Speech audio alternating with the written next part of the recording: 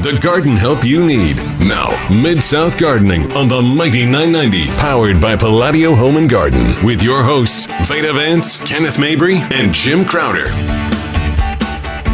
Good morning, gardeners, and welcome to Mid-South Gardening. Glad you can join us today on this nice dark morning. Yeah, glad I could join you also this morning. Yeah, exactly. Well, good thing both of us are here. Y'all, there was like a horrible wreck on the interstate going west. Yeah, coming in. 40. Yeah, coming in right before the flyover. So I guess somebody was trying to fly over. All right, well, let me set you up here, okay? You know, I just walked in here about 2 or 3 minutes ago.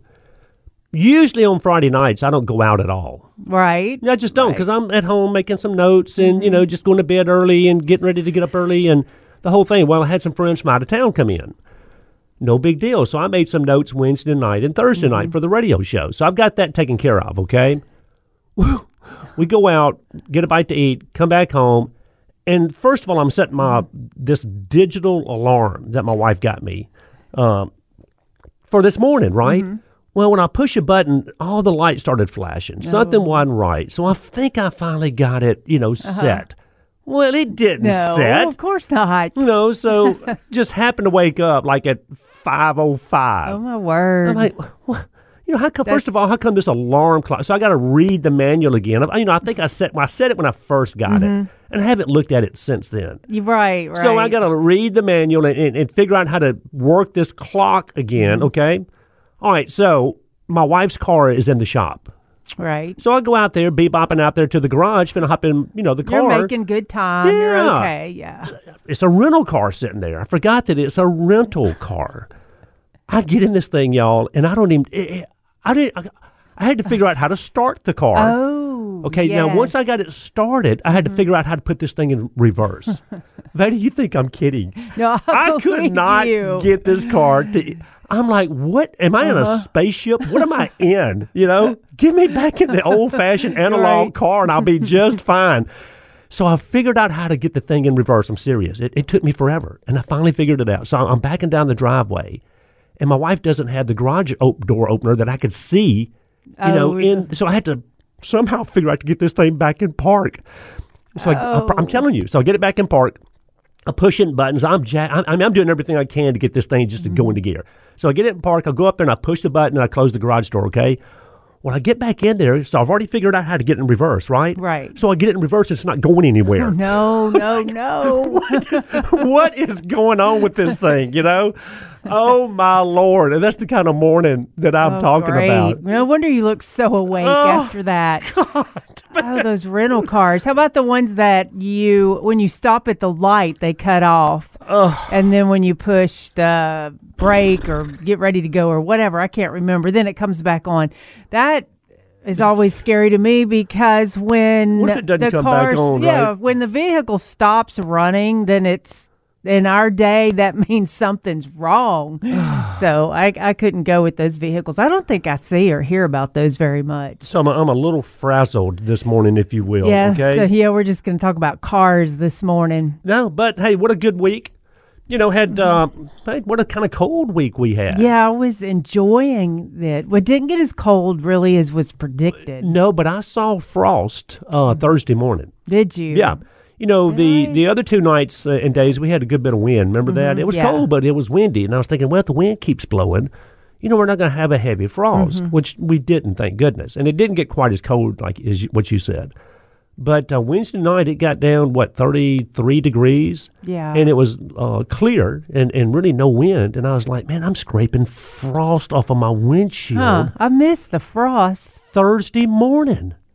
Yeah, and it was light frost, but it was, I had to scrape it off the windshield. We have frost on the pumpkins. There you go, I guess. Yeah, because we don't get to say that often, frost on the pumpkins. Hey, when you plant pansies, do you pluck all the blooms off before you plant them? You know what? That's the smartest thing you can do. Yeah. In fact, when you purchase pansies, you need to try to find a whole flat that doesn't have a bloom one on it. It ain't happening. It's just not happening. I know better. But I still buy the one that has the most flowers on it. But the reason why we should not have flowers is because we're wanting them to root. Exactly. If they're flowering, then they're spending all their energy doing that. So if you pluck all the flowers off or pick them without flowers and plant them, then your roots will immediately start setting in. I want to know. I want you to tell me, if anybody comes to you and says, that's exactly what I did, I bet you won't have one person. I know, I'm trying to think. Did one person say that to me out of all? Surely one person. But it's fun. I mean, the avid, deep, like deep root gardener. I'm not going to do it. That, and if I buy a flat of anything, I'm looking for as many blooms as I can also. But you're right. I mean, in the perfect world, we buy flats that have no blooms. Well, the growers, first of all, they're pushing blooms on these things as hard as they possibly can because they know that's what people want to see, right? No bloom, no root. That's right. And then to have those beautiful blooms on these pansies when you purchase them, to take it home and pluck all the blooms off, it just ain't going to happen. I'm telling you. Maybe you could be okay with it if you cut the pansy blooms off to decorate your cake with or put in your tea. Or your salad or whatever. Pretty or your salad, because you can do that. You can do that. But and that's really the perfect way to do it. But realistically, we know no one's going to do that. But you do want to get your plants off to a good start. I mean, usually when you pluck that pansy out of the pot, whether it's a little 6-pack or whether it's a 4-inch pot, I mean, you do want to have a pretty good, white root mass down there. And usually you do, Right, usually you do. Sometimes you pull one out or so and you really don't see the root mass. You see a bunch of soil. So you have to be a little more tender, like almost holding it in your hand so all the root doesn't fall or the soil doesn't fall and damage the root. And then the flip side of that, a lot of times you'll pull a pansy out and it's so massed in roots. Looks like it's sitting in its own little pot, which are the roots, And that being the case, you do want to kind of pluck the roots off the bottom, kind of separate them a little bit before you stick them in the ground. Yeah, we need to tell them to grow out instead of in a circle. Yes, ma'am. See, roots have brains too. But this is the time of year that, pansies are flying out the door. Yeah, and you should really get your pansies this week also. Yeah, the growers still have a decent selection, but there are a lot of colors that they're already selling out of. Yeah. I had a young lady in the store yesterday, and she was asking, talking about pansies. She didn't want to plant them just yet. She was going out of town. And she said, I'll be back in a couple of weeks. And I said, yeah, we'll have pansies in a couple of weeks, but all those colors you see out there right now, it ain't going to happen. You're not going to find all those colors 2 weeks from now. Oh, what a tough position, because I wouldn't want to buy them and take the chance of them drying out. Of course not. We're not for 2 weeks, not 1 week, but 2 weeks. That's just, and that's, and that's also that kind of falls into the line of not only bedding plants like pansies, but your nursery stock. And we always lean on our irrigation systems. Okay. Well, of the growing season that we had this year, the summer that we had this year, a lot of people would go out of town, which they should for vacation or whatever, come back and they would still find dead plants, shrubs, trees, perennials, annuals under their irrigation system, Veda. And because some things just weren't getting adequate moisture, some things we saw were getting way too much water. And I was telling, when we talked to our customers, I was saying, who would think that just watering would be so hard? I know, that's the thing. Watering. Yeah, it is. It is complex, I'm telling you. It really is. I'm trying to explain to one of the guys that water in front of the interior department, and we just planted some arborvitaes, and then we have things in containers, all that stuff that's been there for the season, and it's looking really good. And he starts watering the plants that we just planted the same amount as the containers. Yeah. And I'm like trying to explain, when they're in the ground, we're not going to water, 2 times a day or even when it's every 108 day. degrees, right? Right, yeah. And it's still just like, I don't get that, and I think things dry out differently. Well, Jan just texted in, one of our great dirt buddies. I always say birdies. Dirt buddies. I know what you mean. She said, get Kenny a bicycle. Oops, nope. Because he would get an electric bicycle, okay? And that's complicated as a rental car.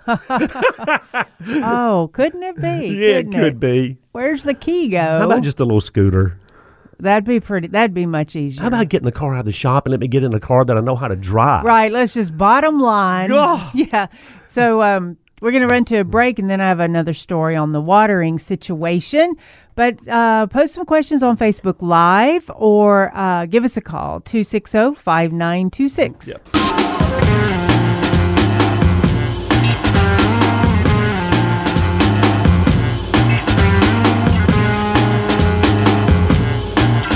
Good morning and welcome back to Mid-South Gardening. I'm Veda with Palladio in Memphis. Yeah, and I'm Kenneth with Dan West Garden Centers right here in Memphis, Tennessee. And like Veda was talking about, this is the time of year, as Veda always says, it's fall, y'all.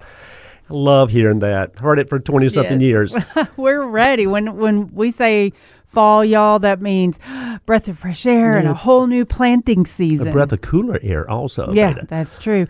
So the other watering thing is... So I had someone come in, and their holly, their cone-shaped holly, was just bone dry. Mm-hmm. And it's really bizarre because I've seen this a couple of times. But then everything else around it is beautiful and fine. Mm-hmm. So when I tell them that this holly has just dried out just as crisp as can be, the next question is, and it makes total sense, is that can't be true because everything else around it is fine. Yeah.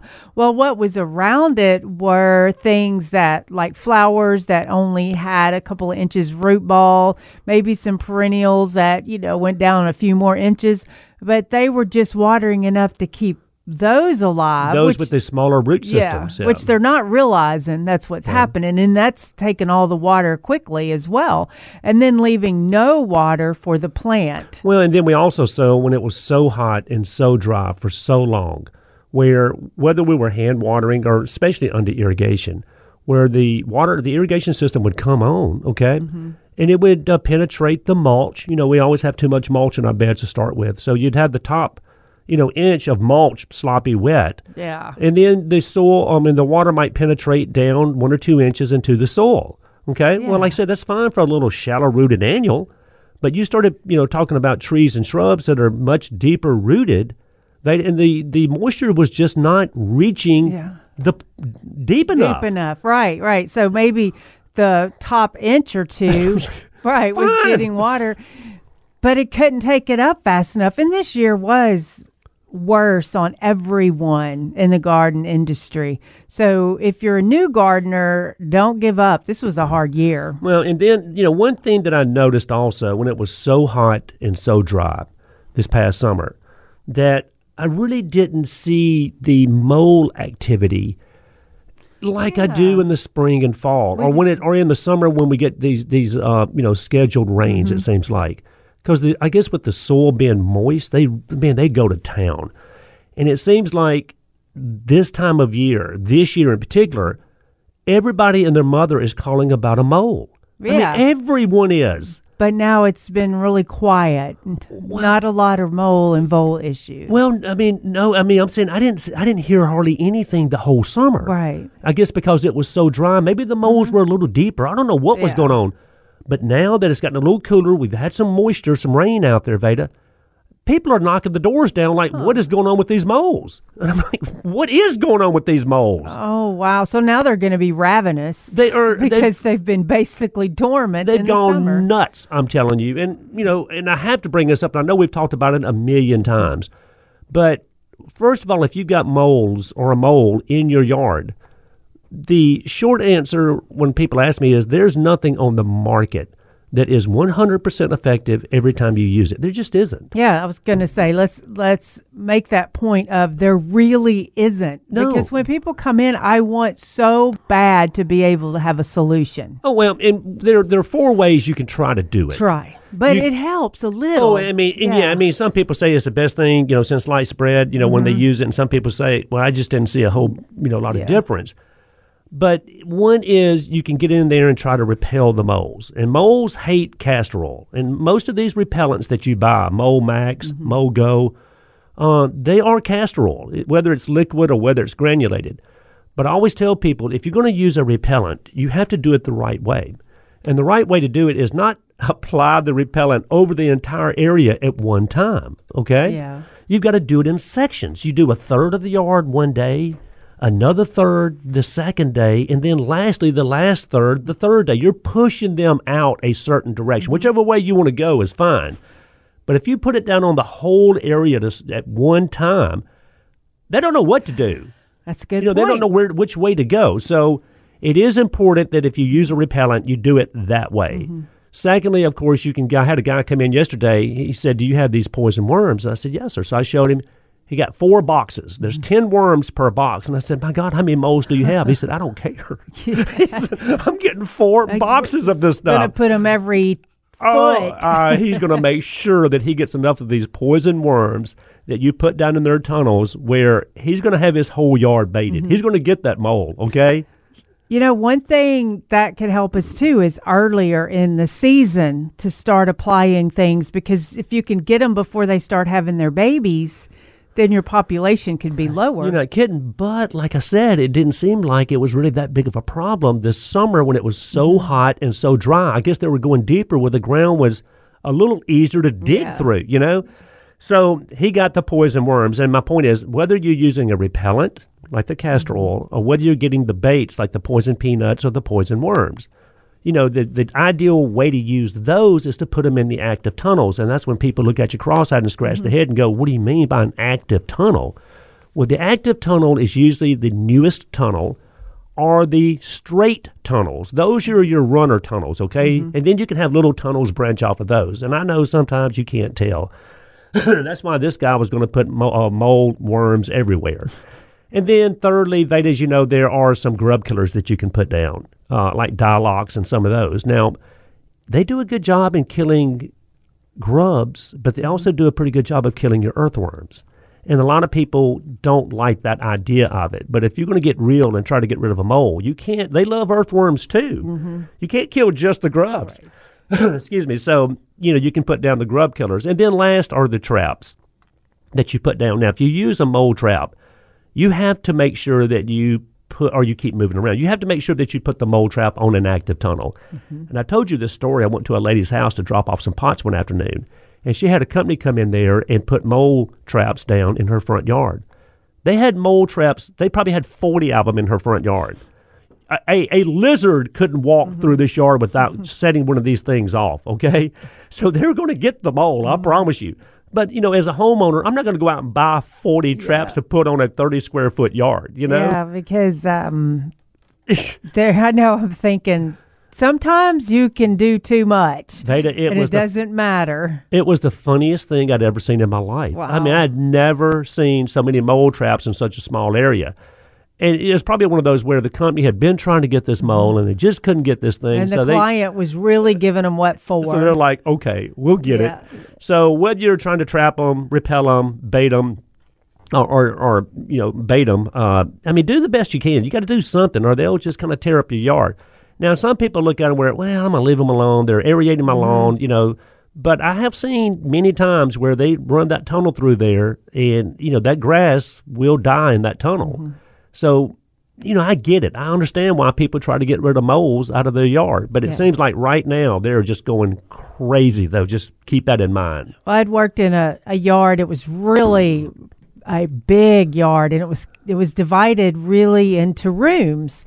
And so I get to the house, and I'm starting in the back. And it's real early, so it's still kind of foggy in the yard. And I'll look across the way and into an open spot. And there's a mist or a fog right in that area. And I see a bunch of things standing there. What? And I'm like, I know. I'm like, what in I need some world? More coffee. Yeah, exactly. And they're not really moving.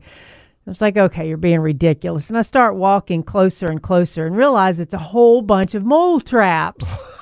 I know, they really, because you can see the legs, how the trap could look like in legs. It was kind of misty and foggy early in the morning, What? So then later that day, actually, the guy that kills the moles, I asked him, which one's the best, or which one do you do? Do you start with the repellent and go here and there and here and there? And he said, if I do that, eventually I get to the traps. Yeah. And he goes, so I just start with the traps and move on.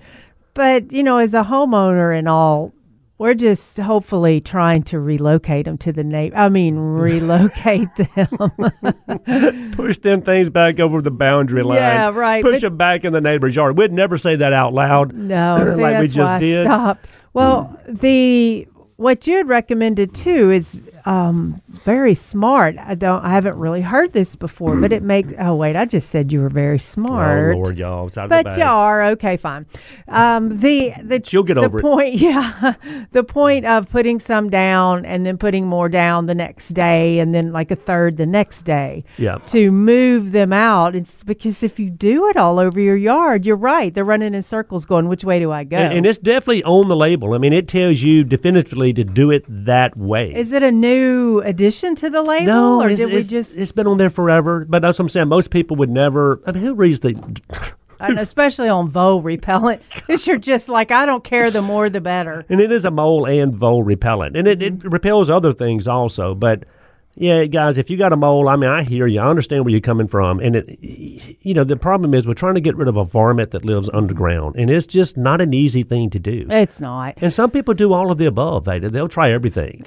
Well, it's a good excuse to get a cute dog or a cat. It's a good excuse for that, right? Yeah. Our dear friend Jean Howe, her definitive answer is get a cat. Yeah. And that'll just take care of it. But my cat would just sit there and watch it. Crazy. Yes, it would. Okay, to a break. Get your gardening questions. Get your tea. Get your coffee. Get awake. And you can post them on Facebook Live, or you can call in and give the questions to Philip, our program director. We will be right back after this.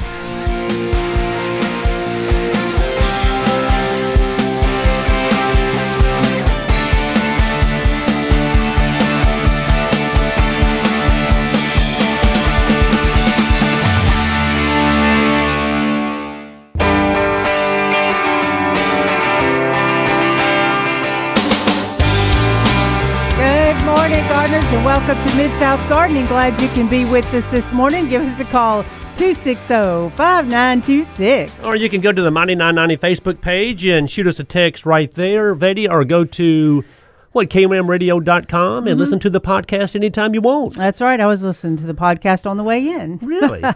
How do you do that? And then I was so focused on it. That's so crazy. But landscaping, this is a fantastic time to start planting everything except for your summer annuals. There's this one place that we've been working on a little bit here and there. We don't do landscaping, but we're working on this anyway, because it's just one of those fun yards. But I was working on doing the design in the back and got a little stuck with it. And then I realized, a good way to do this is actually take each space and put your plants, figure out what plants you want in each space, and then start connecting the spaces together with other types of shrubs. I'd made a list of the things that I knew that would do well in that circumstance. Some could be all shade, all sun, part shade. Right. So I made a list of those type of plants. And then you're looking at the paper feeling overwhelmed at what you're going to put. And even though I know all the plants, what they do, their names and everything, it still can become overwhelming. Yeah. So I started breaking it down into this area is their garden area. And so I had wanted to do some cabbage and kale and pansies in some kind of area. I didn't know, am I going to mix it in with the shrubs? Am I going to do this? And I thought, okay, well, this is gardening stuff because the kale you can eat, the Swiss chard you can eat. And they're into doing this. It's interactive garden because they have kids as well. And oh my goodness, it's adorable watching. It's like we're watching Eden grow up in this garden, and the pictures of her enjoying all the little departments we've put into the front and side yards so far is just wonderful. And you see what gardening can do for a family when you watch us take a weedy yard with no concept, just nothing going on, to her sitting on the porch, to us slowly developing the yard and how she becomes interactive in it, and then looking forward to me coming out and so she can show me all the things she's done. Well, but see, you've had this landscape background also, which is really good. I don't know if I could do it. I mean, I can maybe help people solve their problems, and I can surely answer a million different questions. But when it comes to the artist eye of getting out there and landscaping, Veda, I mean, I can do the basics. But I've seen some, when you used to do it, I remember seeing all the pictures that you would do, and it was mind-boggling to me. The way I see it is there's so many different ways you can landscape a certain area. I mean, it's endless. That's the thing. And then what you have to do, or what you used to do, is try to figure out, okay, what does my customer want? What does my client want? How do I make them happy with these 8 million different ways I can landscape this area? Right. And that's what kind of, I guess because there's so many different ways you can do it, that's what kind of throws me off. Well, yeah, and you've got a good point there, because when you first see a yard or what have you, and so immediately you start thinking of what could happen, what you could do in there. But then I talk to the client, and you find their vision is just different from yours. Right.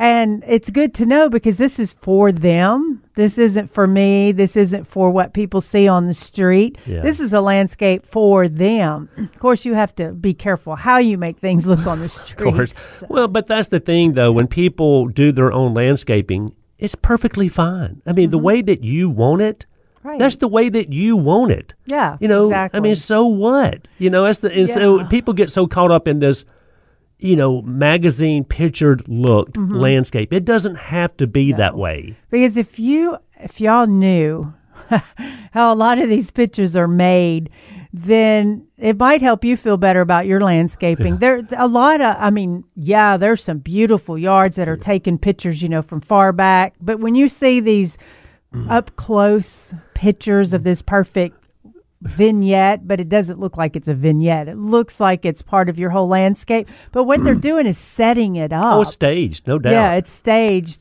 And I'm thinking... And you'll still see the burnt edge around the leaves if you look close enough, and not in the picture you want. Oh, that's like another thing on TV with shrubs and all. We had years put a lot of shrubs into this... They were doing a movie. It was here in Memphis. They were doing a movie. So we donated shrubs. Well, not donated. Let them use our shrubs. And some of them they were picking out. I'm like, that's not, I don't want that shrub out there. That doesn't look that good. But when we put them out and all that, it's not like they're panning in on each shrub. It's a backdrop. Absolutely. Yeah, so what they're seeing and what I'm seeing are two different things. Absolutely. And finally I was like, you just grab what you think, because I'm trying to get the best of the best. But then when I watched the show, it didn't have to be the best of the best. Right. It was so that's like you said, there's still blemished leaves, there's still dry leaves. You just tuck them or pull them off. And if you look close enough, you can probably see crepe myrtle bark scale. On the crepe myrtle. Darren texted in, and he said that Darren Ray. He said, "Hey, I had a customer call this week and wanted to know if there was anything we could do to put down for voles, the VOLES."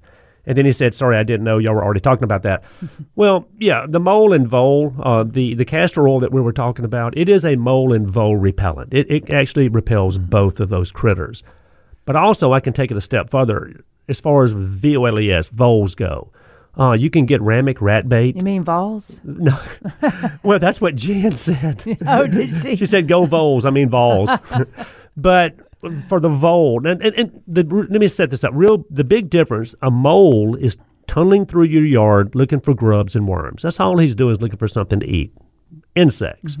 A vole will eat insects, but it will also eat the roots right off of your plant. It's a salad eater. I mean, I'm telling you, but it will flat out eat the roots, y'all, off of these plants. And then sometimes try to pull it down into the hole. Just like Bugs Bunny and the carrot. I know, it's true. But far as VOLES, I think there's 3 ways that I would try to tackle them. One is the castor oil that you can spray or put down dry. In the beds, not a problem, okay? 2 is voles, VOLES, usually have little quarter-sized holes that you can see. And the Ramic rat bait, which is like a little green ball, you can drop those down in those holes, because I want it to roll down in the hole. I don't want them up on the surface where dogs and cats and everything else can get their hands on them. So you can roll these rat baits down in every hole that you see once a week for about 3 weeks. And if they eat this stuff, which a lot of times they do, it'll kill them, okay? So that is a good bait to use.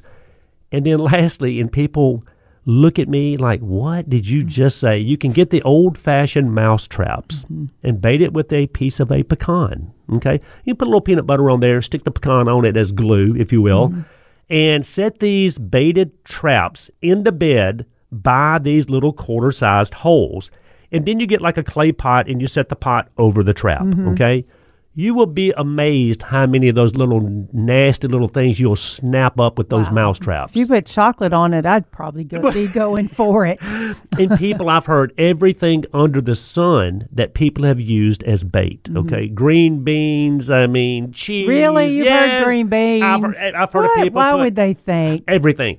I'm telling you, the one that works absolutely the best is a piece of a pecan. Okay? It just use it. If think about this though, voles like roots. They like salad. Yep. So why are they going for the pecan? It's just the best one out there. But I've heard that over and over too. And now I'm thinking, why would they go for the pecan instead of a green bean? That's all of a sudden. Well, that all of a sudden makes sense. That's what I thought when I said, why a green bean? And I was like, well, probably because it more pecan trees out there than closer to a root taste. It's closer to a camellia root than a green bean. Than a pecan, So try to trap them, try to repel them with the castor oil, or try to bait them with the Ramak rat bait, or all of the above. Or, like Gene House always says, just get a cat. Yeah, get a cat. And also the soil, the Permatil, or what we call it is in the Enlighten, is a sharp rock, charred rock that you can mix in with your soil to help with the drainage. But I have actually taken it and put it in the holes that I see so they don't keep coming back to that plant. So that's like a quick fix to get them off of that plant as well. And then if you're planting plants that you know they love and you've had the problem in the past, like hostas, for example. I mean, a hosta is caviar to a vole. It just is. And I've seen them eat roses and camellias and dogwoods and everything else in between. But a hosta, and they always go after the most expensive ones first, okay? I'll promise you they do. Some people will sink them down in a mesh basket down in the ground, or they'll surround the hole like you were just talking about, Veda, with the Permatil.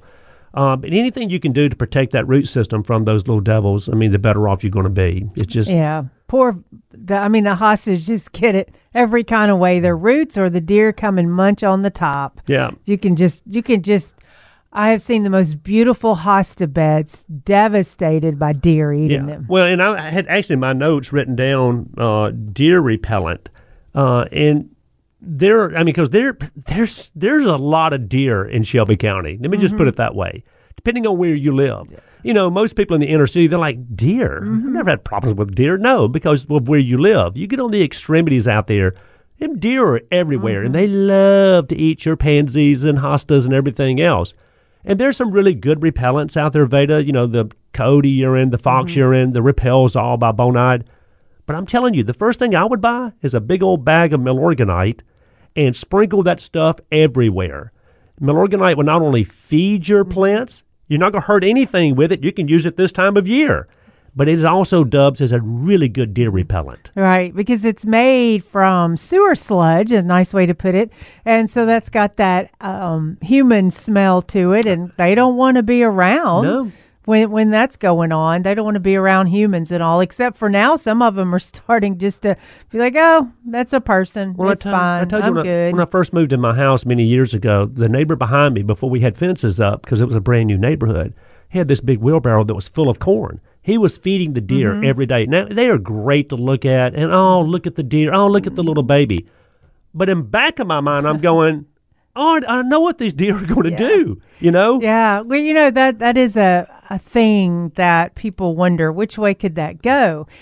I was thinking the same thing before you said it. Okay, if I feed the deer farther out, will they just stop there, or are they still going to come into my yard? This was basically in my backyard, okay? That's just too close, isn't it? Yeah. Yeah, because if you're feeding them close to your house, they're probably going to want to scope out what else you've got growing around. But what happens when you stop feeding them? You're so used to bringing them in, to your backyard. And then when you miss a day, miss a couple of days, they're still going to eat. Right, because they'll just rebel against you like my cat does if I forget her snacks. I have to say yes. Then she's going to do something mean if I forget her snacks. All right, we're going to head to a break. Give us a call, 260-5926, or check us out on Facebook Live, and you can put your question there. We'll be right back.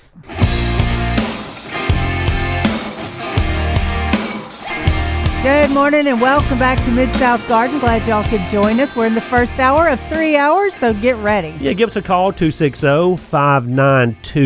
260-5926. Give us a shout, or you can go to the Mighty 990 Facebook page and shoot us some questions right there. And then later on, if you miss all this, kwamradio.com, streaming live all the time, guys. You can go back and listen to the podcast, Veda. That's right. And a lot of people come into work and tell me they will go back and listen to the podcast, so we appreciate all that. Oh, that's good. I like that. Thank you. All right, what about? Go ahead, babe. We were talking about the landscaping and all, and I was going to go into some of the plants that I've picked. Oh, yeah, because we did the kale and the cabbage and the ornamental kale and cabbage, which you gotta have, right, and then the kale that's edible. And the Swiss chard that's edible. And, of course, the pansies or Johnny jump-ups. Well, this one space is going to be in the gardening space. And because they've got some things like spinach and a few other things. So we're just going to add this into the gardening space. I'm only going to use pansies there. It gets the most sun. Right. But over on this other side where it gets more shade, I'm going to use violas. Because violas tolerate the shade somewhat better. No doubt about it. And the viola, the Johnny jump-ups, they're the ones that have the smaller blooms. The beauty of them, and we talked about this a couple of weeks ago, is you get a lot more bloom on the little Johnny jump-ups than you do pansies. They're just not as big. Yeah. But also they can tolerate more shade like Veda's talking about. They can actually tolerate even colder temperatures. And all that means come January and February, when your pansies are really not blooming, those violas are. Yeah. So, that's true. But if you want the show, then of course we all gravitate toward the bigger blooming, pansies. But there's a viola, a panola, and a pansy. Yeah. The viola has the smallest bloom. The panola is in between the viola and the pansy. It's like a viola on steroids, like we said. And then there's the pansies. They're all fine. Yeah, they're all great for making it through the winter and flushing back out in the spring and just looking so beautiful. Yep. So definitely get some of those. You can put them in containers or in the ground, either way. In the shaded area, I'm also going to use some shade blooming perennials for now because it seems, like you've got the hostas, they look great, but they bloom in the summertime. But right now, you can use the turtle head, any of the toad lilies. There's different foliage on the toad lilies. Those are blooming like crazy right now. And anemone. There's a lot of different anemones. So I'm going to group those together in one area. And maybe some Lenten rose tucked in there somewhere. Exactly. Yeah. And I'm going to make one area just your shade perennial garden because it's shaded for one, but the space is more allowing for a perennial garden versus a tall shrub there. That's going to be going down there. We have a stone path, and then you go down. They've got a path, and we go up to a little landing of their door, and then you go back down some rock stairs into the path again. Right. So along the path, I'm going to put those type of plants in. But I'm also going to, and the Lenten rose, like you said, because Lenten rose is evergreen. When you can't see the turtle head and the toad lilies and all of that, you'll be able. The Lenten rose is still there through the winter. Right. So you're not going to have a bare spot there. Not that that's a bad thing. And then you can even throw in some of the autumn ferns, because they're evergreen also. So they will blend with all the shade perennials you have, but when the blooming ones die down, you'll still have something in that area. And the autumn ferns are also one of these perennial ferns that are basically an evergreen. Yeah. Yeah, so just go with that. I mean, most ferns die down in the winter. You don't see them until the following spring. Autumn ferns, man, they're hanging in there. They're more or less an evergreen. They have the height also. They really look good if you prune a couple of fronds and use them into indoor, not indoor landscaping. That's what you do with flowers, indoor landscaping. But in your florist decorations, I guess. But you're right. Say. I mean, the sun is going to dictate what you can and can't grow, whether it's in your lawn, your bed, your vegetable garden, everywhere outside. That's the first question you always ask yourself is, how much sun do I get? And if you don't get enough sun to support what they call a sun-loving perennial or annual, then you've got to go to the shade-loving. Now, there's not quite as many shade-loving perennials as there are sun-loving. That's so true. Same thing with the annuals. But I've seen some beautiful shade gardens, though. I mean, it's definitely doable. It is. And there's quite a bit of stuff out there you can choose from. With shade gardening, you go with textures, shape of leaves, color of foliage. Yes, exactly. Color of foliage. That's really what you're doing in a shade garden, and then getting little spaces where you can put pops of color in. Yeah. Like I guess early spring is the woodland phlox, but it's like you can't plant one woodland phlox. I mean, you'll get some blooms off of it, and it'll be cute and all that. But if you're wanting a really good display of that woodland phlox, you need to plant a lot together, because then you're not going to see it any other time of the year after it's finished blooming. It's hard to plant one of anything. It really is. It really is. Unless you have a small space and you want every plant out there, and so you just buy one of everything. And that looks a little weird sometimes. Yeah. But like we said earlier, it's whatever you like, right? Yeah, because it could be in a way where you're enjoying each individual plant, because you have a smaller garden and you're going to be closer to it. And it really doesn't matter what it looks like. You just want to enjoy each plant. All right, when we get back on the second hour, Veda, we're going to have a fun time. It's going to be one of these point, counterpoint kind of things. One is things gardeners just might not need that we've always thought we needed. We'll kind of talk about that, and I'm sure you'll have some pushback on some of these. Of course, crepe Myrtle Bark scale, because it's still out there. Maybe talk about deadheading some of the hydrangeas out there. Should we? Shouldn't we? Some we can, some we can't. What does all that mean, right? And then, of course, at some point this morning, we're going to talk about the houseplant of the week, which I don't know why we don't talk about this one every week. Right. The money tree. Yeah. I love that. And what it's supposed to bring to us, right? I got answers for that one. And then, of course, the weekend chores. Oh, it is the weekend, y'all. Be happy. Get up and start stretching, and we'll give you some plans on what to do, and we'll tell you what you can and can't do this weekend. And we'll be right back.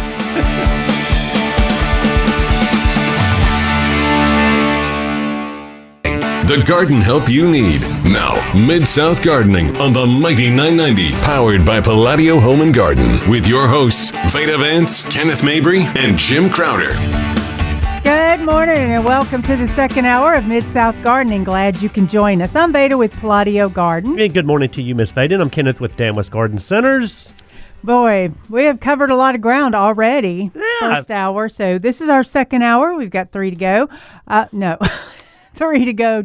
You would love and that. The next you one. would love it. Wouldn't I, though? Just stay here and talk all day. She would definitely love it. But if you want to give us a call this morning, Miss Veda, 260-5926, or our Mighty 990 Facebook page, there's Miss Veda right there. People are shooting us questions. NKWMRadio.com, where you're streaming live all the time. Go back and listen to the podcast anytime you want. Right. As we were going over plants, one I forgot was the Solomon seal. And I love it. Yeah, because you can get the variegated. It's got texture, variegation, some white that brightens up the area. It's an interesting looking foliage. It's not going to match any other foliage you have. No, but the beauty of that plant is once you plant a clump of it, you're going to have lots of clumps down the road. Yeah. I mean, it loves to spread, which I love. That's one thing I love about it. It's not invasive. No, not by any means. Yeah, but it does like to spread. I like the one that's, is it called the false Solomon seal? That gets really tall, like 3 feet, and then it bends over gracefully. It's a really good addition to the yard to give, or to your shade area to give some dimension. Is that the right word? Or give more height? Yeah. But the Solomon seal, there's about 3 kinds that we usually sell: the variegated, the regular, and then this tall one. Well, and the variegated is the one I like because typically in more darkened areas or shaded environments, Veda, we're trying to lighten it up with some of that variegation. I mean, there's already typically enough green back there. Right. And that's why we go with either, colored foliage or variegated foliage. It's just to kind of lighten it up a little bit. Right. There's, what else am I going to use? The aspidistra, the cast iron plant. There's the tall ones, and now there's the dwarf ones also. And they're called cast iron for a reason. Yes, they're tough. They are so tough. I can tell you some stories about that. The foliage may look ratty, but you can just prune the foliage back and it'll come back out. Yep. But there's also, the thing is, the cast iron plant, you can also grow indoors as a house plant. Now, when you get them from a house plant vendor, they cost more than when you Isn't it crazy? buy. As a perennial. Right. And then when you buy it as a perennial. However, they're fuller for indoors. They seem to be fuller and more manicured looking than the ones that you'll get for landscape use. But it does cost more. Isn't that funny? Yeah, so there are, and then there's some ornamental grasses like the the sweet flag and those grasses that also kind of highlight some of these shaded environments. Right. The carex, all those colors, they do good. I like the Acorus a lot. And that's in the sweet flag family, right? And it does need constant moisture. It doesn't like to go on the dry side. So they say, however, I've seen it perform really well in dry conditions. So those are just a few of the plants, guys, that you can dabble with if you're talking about a more shaded environment, because that's where it seems like we always get stuck. There's everything we can put in the sun, right? Right. We get that shade, man, we're like, okay, what do we do now? Yeah. And then like with hydrangeas, they like shaded areas, but they don't like deep shade. They do have to have some sun on them. So, you can have a part sun area. And I don't want to pick up people out of gardening and to move to a condo, but then there's so many different degrees of shade. Yeah. There's high shade, mottled shade, deep shade, and that's what, there's so many different aspects of it, Yeah, there are, especially when you ask, well, are you in sun or shade? And you'll see them stop and look up, kind of look up thinking. And then you're like, well, I don't know. And then it's like the sun is moving throughout the year, and it's lower in the winter and higher in the spring or summer. And so when are you asking me, do I have sun or shade? It can be a little confusing, but in a nutshell, I mean, we all know, if you get a lot of sun, there are certain plants that you need to try to grow there. But also when it comes to shade, I mean, seldom do I really see deep shade. You'll see deep shade sometimes on the north side of the house, where the way the house is built, back in a corner or a nook with a big oak tree over it. There are some areas that are deep shade, there's no doubt. But for the most part, when we ask someone, do you get sun or shade, and they say shade, it's usually a high shade. I mean, you still get light in there. Yeah. You might not get sun, but you still get light. Right. And there is a big difference between high shade and deep shade. There was one area that was deep shade, and we were trying to plant something there. Mahonia holly. Just stick it in there. Yeah. But these were going to be small, so we could see them out the window. There was just nothing. Well, there's a few things, but it wasn't giving that look. Yeah. Because it was kind of like a secret garden where he wanted to look out. But it was such deep shade that nothing would work there. I told him, let's add some rocks. Now, we could put a container of things where it can be switched out when they start looking bad. But something like that, it's just for us, mulch or rocks. Isn't that amazing? Right. For deep shade. Yeah, for deep shade. Or ground covers. That's when we start really getting into some of the ground covers also. That's true, like the dwarf mondo grass. Exactly. Pachysandra, any of those, you know? I love the Pachysandra. But that one sometimes wants to be picky. Well, you better have good drainage. And we say that about everything we plant around here with our wonderful clay soil. I guess we could say extra good. Yeah. Yeah, because everything needs good drainage. Right. So we'll say extra good. But the one thing that surprises the heuchera. Oh my gosh, that heuchera wears me out. And it's kind of like, to me, it reminds me of a hosta. I mean, it has the beautiful foliage, the different colored foliage, and there's so many on the market now. I mean, so many. There are. And I literally cannot figure them out because I'm kind of with you. Yeah, they love good drainage. But at the same time, when I see them doing the best, I immediately run up to the yard, to the area, and say, okay, what's the soil like, and on down the line. And it's in compacted, dry soil where they always look good. Compacted, dry soil. Now, it doesn't make any sense. Right, it doesn't make any sense. Now, I put heuchera in 2 different areas in containers. One was in an area that water doesn't hit. But it was still in more shade, though, right? All in shade. Okay. Yeah, all in shade. Both actually as close as could get of the same shade, but they were about 15 feet apart. So over here, they don't get irrigation, barely.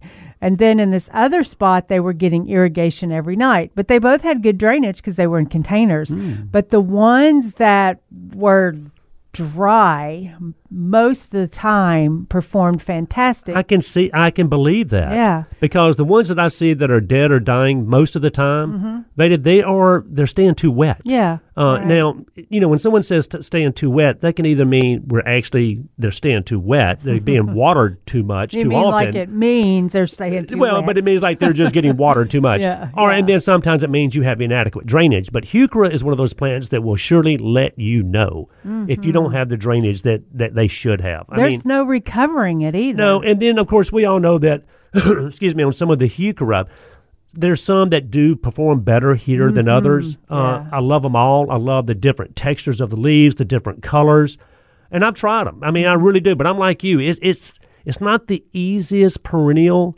potentially to grow, even though you see them out there. Yeah, I'm pretty much given up into putting them on the ground. In the ground, I'm going to put them in containers all day long, hanging baskets, containers, hay racks. They look great in They containers. do that, and they last. The one that's called, it's the caramel color. There is one called caramel.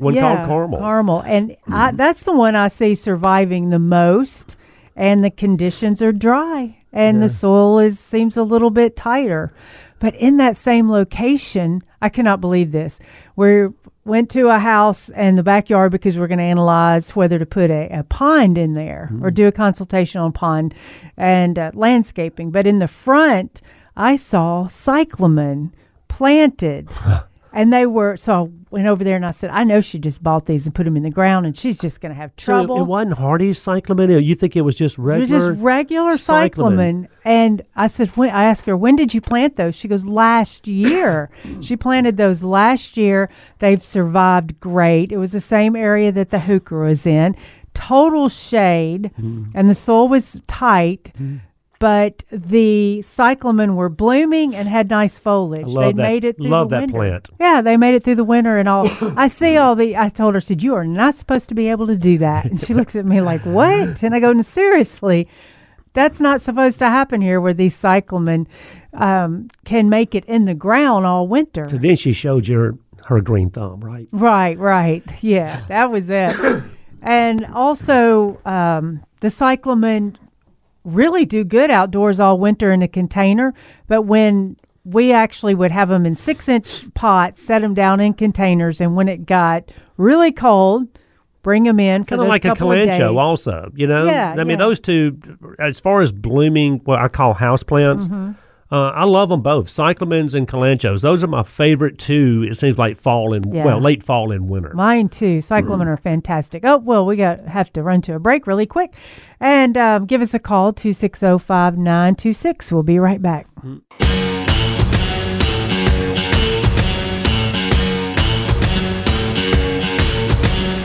Good morning. Welcome back to Mid-South Gardening. Glad you can join us this morning on Veda with Palladio on Central Avenue in Memphis, where you can find gardening things, antiques, A lot of antiques. Yeah, beautiful paintings, fountains, paintings, cafe. We have a cafe there. So it's like a day's outing. So if you're looking for Veda, just go straight to the cafe. Yeah. Just that's where to go. That's it. We did a garden talk this week on container gardening, and we have a big room there. It's right next to the cafe where they can, go figure. Yeah, they can eat and then we can talk. And we did it on houseplants, of course, container gardens, houseplants indoors. And one of the things, you know how I just start and get off the subject. Were we coming back to talk about something certain? Yeah. Okay, so one of the things that I explain to people is we get these wonderful gift baskets that they've got. In one basket, 5 or 6 different types of plants that are put together and look wonderful. Now, hold on. You're putting this together, or they come in that way? Well, in general. Okay, say in general. gotcha. If you get one for a gift. Gotcha. Or purchase for yourself. I'll put together and everything.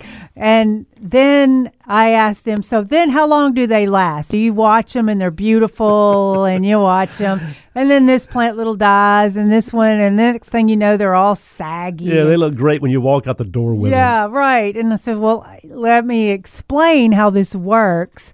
Most of the time, they're little individual pots. Sitting in a basket. In a basket, and then they've got moss all up around it, which is beautiful. But a lot of times you have to pull that moss back a little bit so the plants can breathe, and you have to water each plant individually. Exactly. You can't let each plant get bone dry because it's absolutely impossible to rehydrate each small plant. And the smaller the pot, the quicker it dries out, I promise you. Right. And we were using minis. Minis are, what is that, like an inch round container with these beautiful little plants in there, which are really hard to rehydrate if you let them get too wet. The tough little plants, it's amazing how they can grow in that small little pot, which they can do if you just keep the moisture right there. So what we have to do is like take a little pen or a pencil and just poke a hole in the top of each one so the water can drain through and not over and out. But you really, after a little while, need to take your whole design apart and treat them as and just soak those things also, right. you know, and then you could put them back in, but it would be better to go ahead and keep the plants separate and then get little containers for each separate plant. So everyone was relieved to find out that it's not that they didn't have a green thumb. Yeah. It was just the way that this works. Yeah, it's the nature of the business, especially when you're dealing with small pots like that. It reminds me of when my wife bought her last orchid, or Phalaenopsis. You know, religiously, she would take that thing out once a week out of the nice ceramic pot that it was in that has no drainage, take it out and soak it in a little, Tupperware with water. Just kind of set it down in there, soak it, let it drip dry, put it back in the ceramic pot and set it back on the table. But she was really good about doing that because she knew that if it went a week without being watered, Veda, it would do exactly what you're talking about on a smaller scale. Right. So. And then the other thing is sometimes they're all on a different, they're in different types of soil. So this one's drying out every day, and this one doesn't need water but once every 4 days. You wonder how we can grow anything. That's true. So actually, after saying all that, plants are very forgiving. Yep. They're very forgiving. So when you get some really nice, pretty arrangements, they're good for a while, but then you do need to take them apart, check them out. And then we've even made some arrangements where we just plant them all in soil. Now, and what else at Palladio's? You got a good selection of houseplants. Yeah, a good selection of houseplants. But we have... The fountains, the paintings, the antiques. Right, trees, shrubs, fruit trees. Well, 2 weeping peach. Well, that still means fruit trees. 2 weeping. We try to go with some little bit different things or decorative things. Say, for instance, like the blue dart grass. Yeah. And the St. John's warts. Yeah. Warts. St. John's warts. We're going to use that in that landscape too. The first time I saw St. John's wort was, like 2004 was the first time I saw it planted at the at Pickwick in front of the main building, because at that time everyone was like, I don't know if it works or not. Well, I saw it at Pickwick and it was fantastic. And it's been slowly building and building, and now it can get really nice big ones. And they work. Yeah, y'all have got to use a St. John's wort. Yeah. And, of course, at Dan West Garden Center, it's kind of ditto of what you said, Veda, but no paintings, no big fountains, nothing like that, no antiques. But y'all have got like the cure-all for every single Well, but we've thing. got all the insecticides, fungicides, herbicides, all the fertilizers that we both carry. But this, fall is fun because the annual color, I mean, the pansies, the violas, the panolas, like you were talking about a while ago, the ornamental cabbage and kale. So it's a fun time, y'all. I mean, it's fun in the fall, I'm telling you. Yeah, I love going there. Everybody's so nice. But do you have your Christmas shop? Is it still happening? Oh, yeah. Veda's over there right now trying to get that thing ready. And who is? Lydia. Miss Lydia. I said Veda. Yeah. Miss Lydia. And, of course, I've already started putting up artificial Christmas trees. Yeah. So we're in the fall mode, but we're getting into the Christmas mode, if that makes sense. Right. And then one of the big things right now, Veda, is bulbs. I mean, it's one of those where people that know, they're going to plant their bulbs. And you have a fantastic bulb selection. Oh, we do. And, whether you're planting tulips and daffodils and hyacinths and crocus and all the other minor bulbs, and then the ones that you bloom for us indoors, the paper whites, the Ziva and the Inball. And we were talking, remember, a couple of weeks ago about bulbs, about the paper whites in particular. And you get online, and I'm telling you, I was cracking up. I was laughing. I was tears in my eyes. Read the comments about what different people say about paper whites. Some people absolutely love them, but the ones that don't, oh, man, they express themselves. Trust me, Veda. Don't, right? No, yeah. And it is just hilarious reading what they have to say about them. I love it. You see, I love them. I love the way they smell. I like the way lilies smell in the house. I mean, I just, my wife, if I brought home a stargazer lily bouquet and set it in the house, that it would be in the woods before the next day. She can't stand that sweet, strong smell. And see, I think it reminds me of spring. Yeah, and the paper whites do the same thing. Oh, spring. But let me say this, Veda, as far as bulbs go. Yes, you can go ahead and start putting most of the bulbs. In fact, you can put all the bulbs in the ground now. But most of the bulbs, especially your narcissus and your daffodils and the minor bulbs and those kind of things, people are starting to plant now. For me, on the tulips in particular, I like to buy the tulips, put them in the refrigerator, honestly, because they need that good chill to really bloom well the next year. So I like to store them in the refrigerator and usually plant those around Thanksgiving. But the point I was going to make, and you've seen this a million times before, is I can't tell you a better look than having tulips growing in a bed or beds or little pockets where you also have pansies growing. That's true. That's fantastic. It really is. Yeah, so we're usually saying plant your pansies and then go back and put your tulip bulbs in after they've been cold. Unless you just plant those tulips a little deeper. But I still like to pre-chill my tulips before I plant them. That's why I get them now, put them in the fridge in a paper bag, and take them out sometimes around Thanksgiving and put those things in the ground. All the other bulbs, I can start planting right now if I wanted to. Well, let's see. Now, amaryllis are a great thing, too. And it takes about 6 weeks from just the bulb to create the amaryllis in bloom. 6 weeks? That's what I always say. Yeah, it's anywhere from 4 to 6, but you always have to assume it's going to be 6 weeks. And then after that, they'll bloom. They'll be beautiful for a number of weeks. So if you're wanting to give a gift of an amaryllis, you may want to get it soon. A gift for Christmas, get it sooner so you can go ahead and let it grow. But and bloom people out. they don't care if it blooms during Christmas. Yeah, I mean, no, they really they don't. love it when it might be blooming in January, and they still absolutely love it. And now they've come out, of course, with the wax coated, and they're not at the garden centers yet. The amaryllis aren't. But they will be. But whether it's just the old-fashioned bulb like Veda's talking about or the wax-coated amaryllis, that all you do is take it out of the box and set this thing on the table. No water, no soil, nothing. Right. And it does its thing. And it works. It also would work in doing a design where you've got your container for indoors and you've done all this. You want to put some height in there after you've done it, or you're like, oh, I forgot to do my amaryllis. Well, it's okay because it's in that wax thing and it's got the little stand below it, and you can just set it in there and know that it's fine.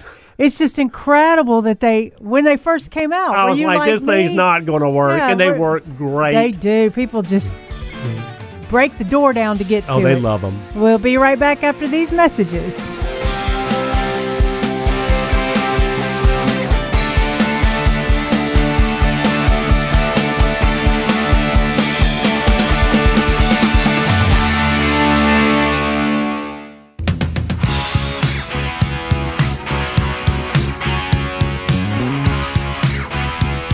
Good morning, gardeners, and welcome back to Mid-South Gardening.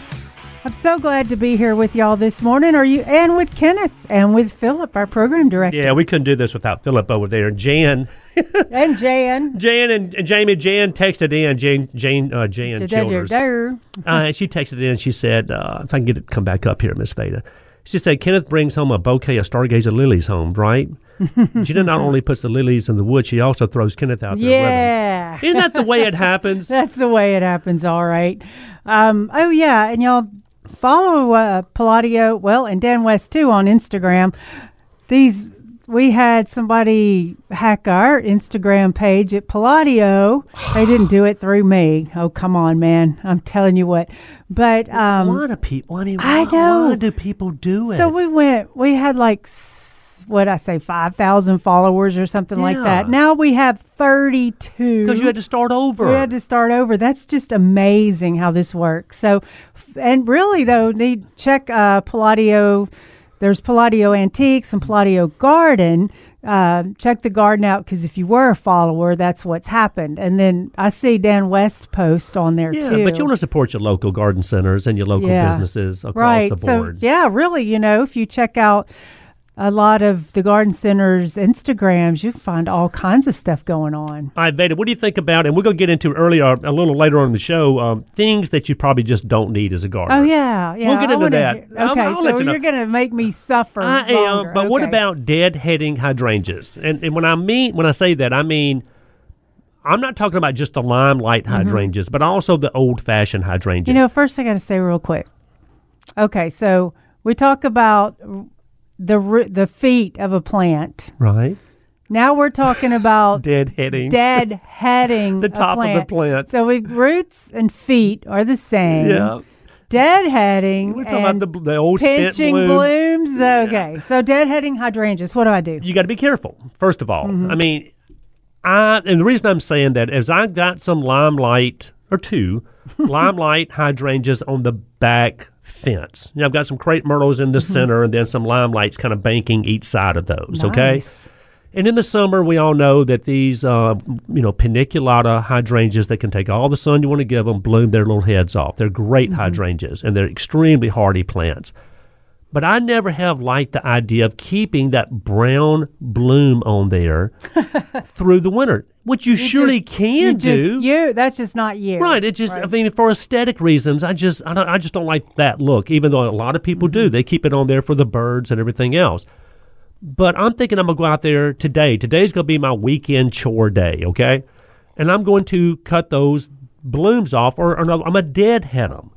Now, on something like a limelight hydrangea, I don't even have to be careful cutting those back. Where I cut them back, who cares? Matter. I can go out there blindfolded and cut these things back.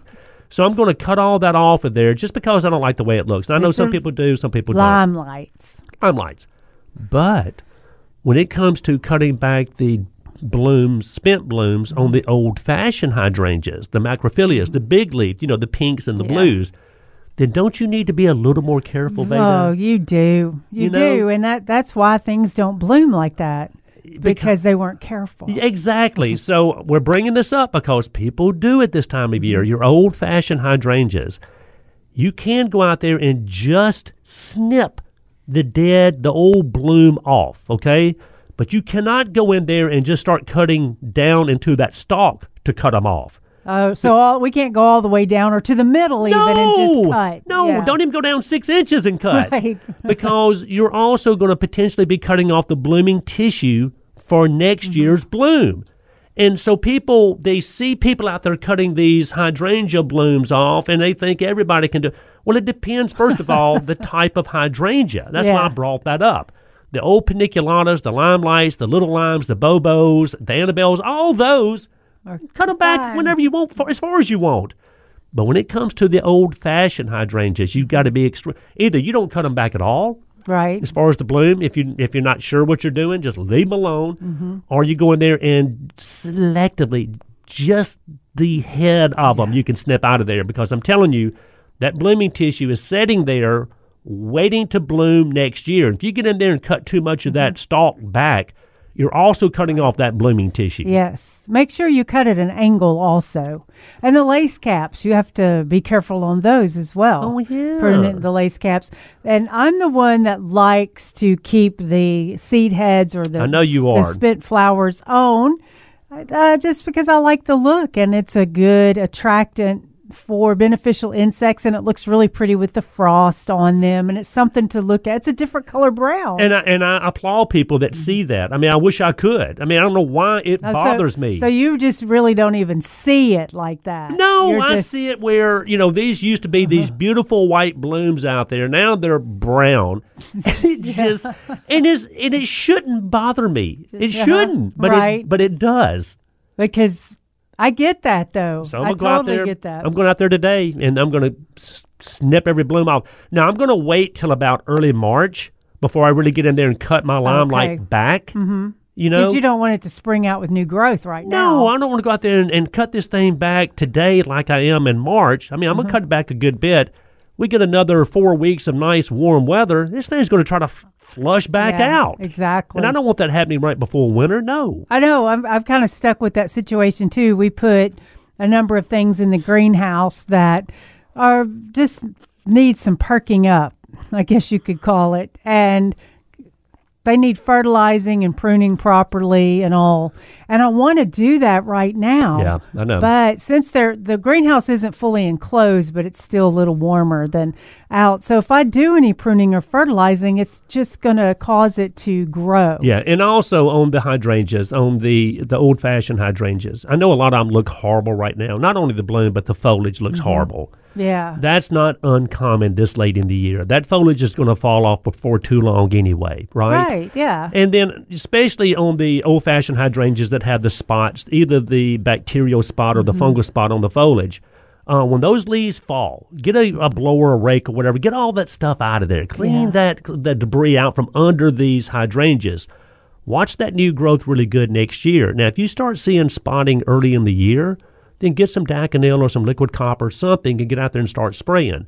But this late in the season, I really wouldn't worry about spots on a hydrangea leaf. It's almost insignificant this late in the year. Yeah, right, exactly. Some hydrangeas have pretty fall color also. They do. Oh, especially those oak leaves. And then it's not a bad time of year also on the hydrangeas, especially the old-fashioned ones. Let's say if you want pink blooms, to go ahead and put some lime around them now. Because lime is what makes the bloom pink. Aluminum sulfate or sulfur is what makes them blue. But do it now, either one, and then come back and say in the early spring and do it again. Because you can alter the pH, and that's going to dictate what color of bloom you're going to get. Yeah, right. You can bring soil in, and we can test the pH too to see how much you may need to be adding to get it all the way to that color. And then if you've got the color you like, you could do like the garden tone, which has the lime. Love it. Keeps it pink. You can use the holly tone, which has the sulfur. Yep. Which will keep it blue. Yeah, and then, this old theory about hammering nails or pushing nails in the ground around your hydrangeas, yeah, you can do it. And yes, it will slightly acidify over a period of time. Yeah. But we're in the 20th century now, okay? We don't have to use nails anymore. And wait. No, just get some aluminum sulfate or sulfur, sprinkle that out there, and go about your business. And weren't nails also used for iron content? Right, but iron is what helps acidify, though. Right, yeah. So, you have to do a lot of nails. But then that could take care of the voles if you had nails. And let me follow up by saying this, because you want to be careful. Just remember this, the old-fashioned hydrangeas, the best time to cut those back is right after they bloom, okay? That's just the best time to do it and not affect the bloom for the next year. Now, thank goodness there are some old-fashioned hydrangeas that have the pink and the blue blooms, like the Endless Summers and the Penny Max and all these new hybrids. They'll bloom off old tissue and new tissue. So you're going to get more bloom, and they're a little more forgiving when it comes to pruning. But overall, you cut those back after they bloom. Now, the paniculatas, all the new hybrids that are out there, the limelights, the little limes, the bobos, all those, you can cut those back in March. They'll flush out new growth and bloom on that same tissue. Yep. So that's not a problem. But so many people get out there, Veda, and cut those old-fashioned ones back wrong time of the year, and they don't get a bloom that same year. Yeah, that's usually what happens when people are discussing the fact that their hydrangeas will not bloom. Cutting them back. And then you ask, my husband just cuts them straight to the ground. Because there's just sticks in the wintertime. Yeah. But the paniculatas, you can do that too. Right. Okay, y'all, went to a break real quick, and we've got great gardening advice after this. We'll be right back.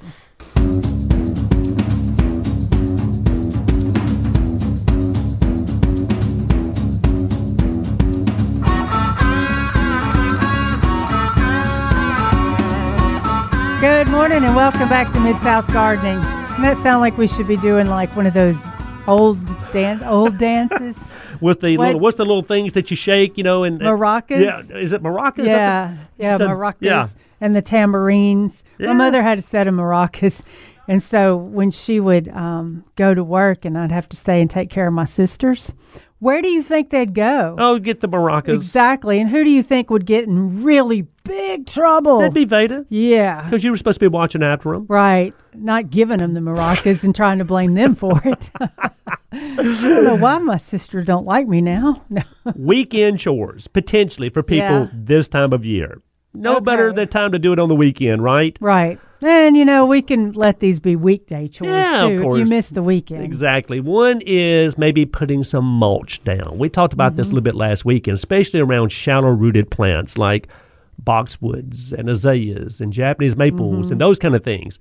But still, I like to mulch all my beds. I'm not just mulching just individual shrubs. I'm mulching the whole bed. It's really weird. I know you hate this color, mulch red.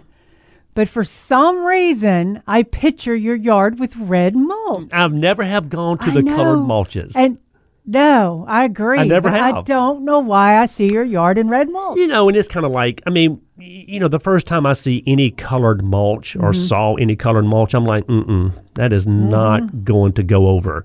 Whether it's the dark red, the bright red, the jet black, the painted brown.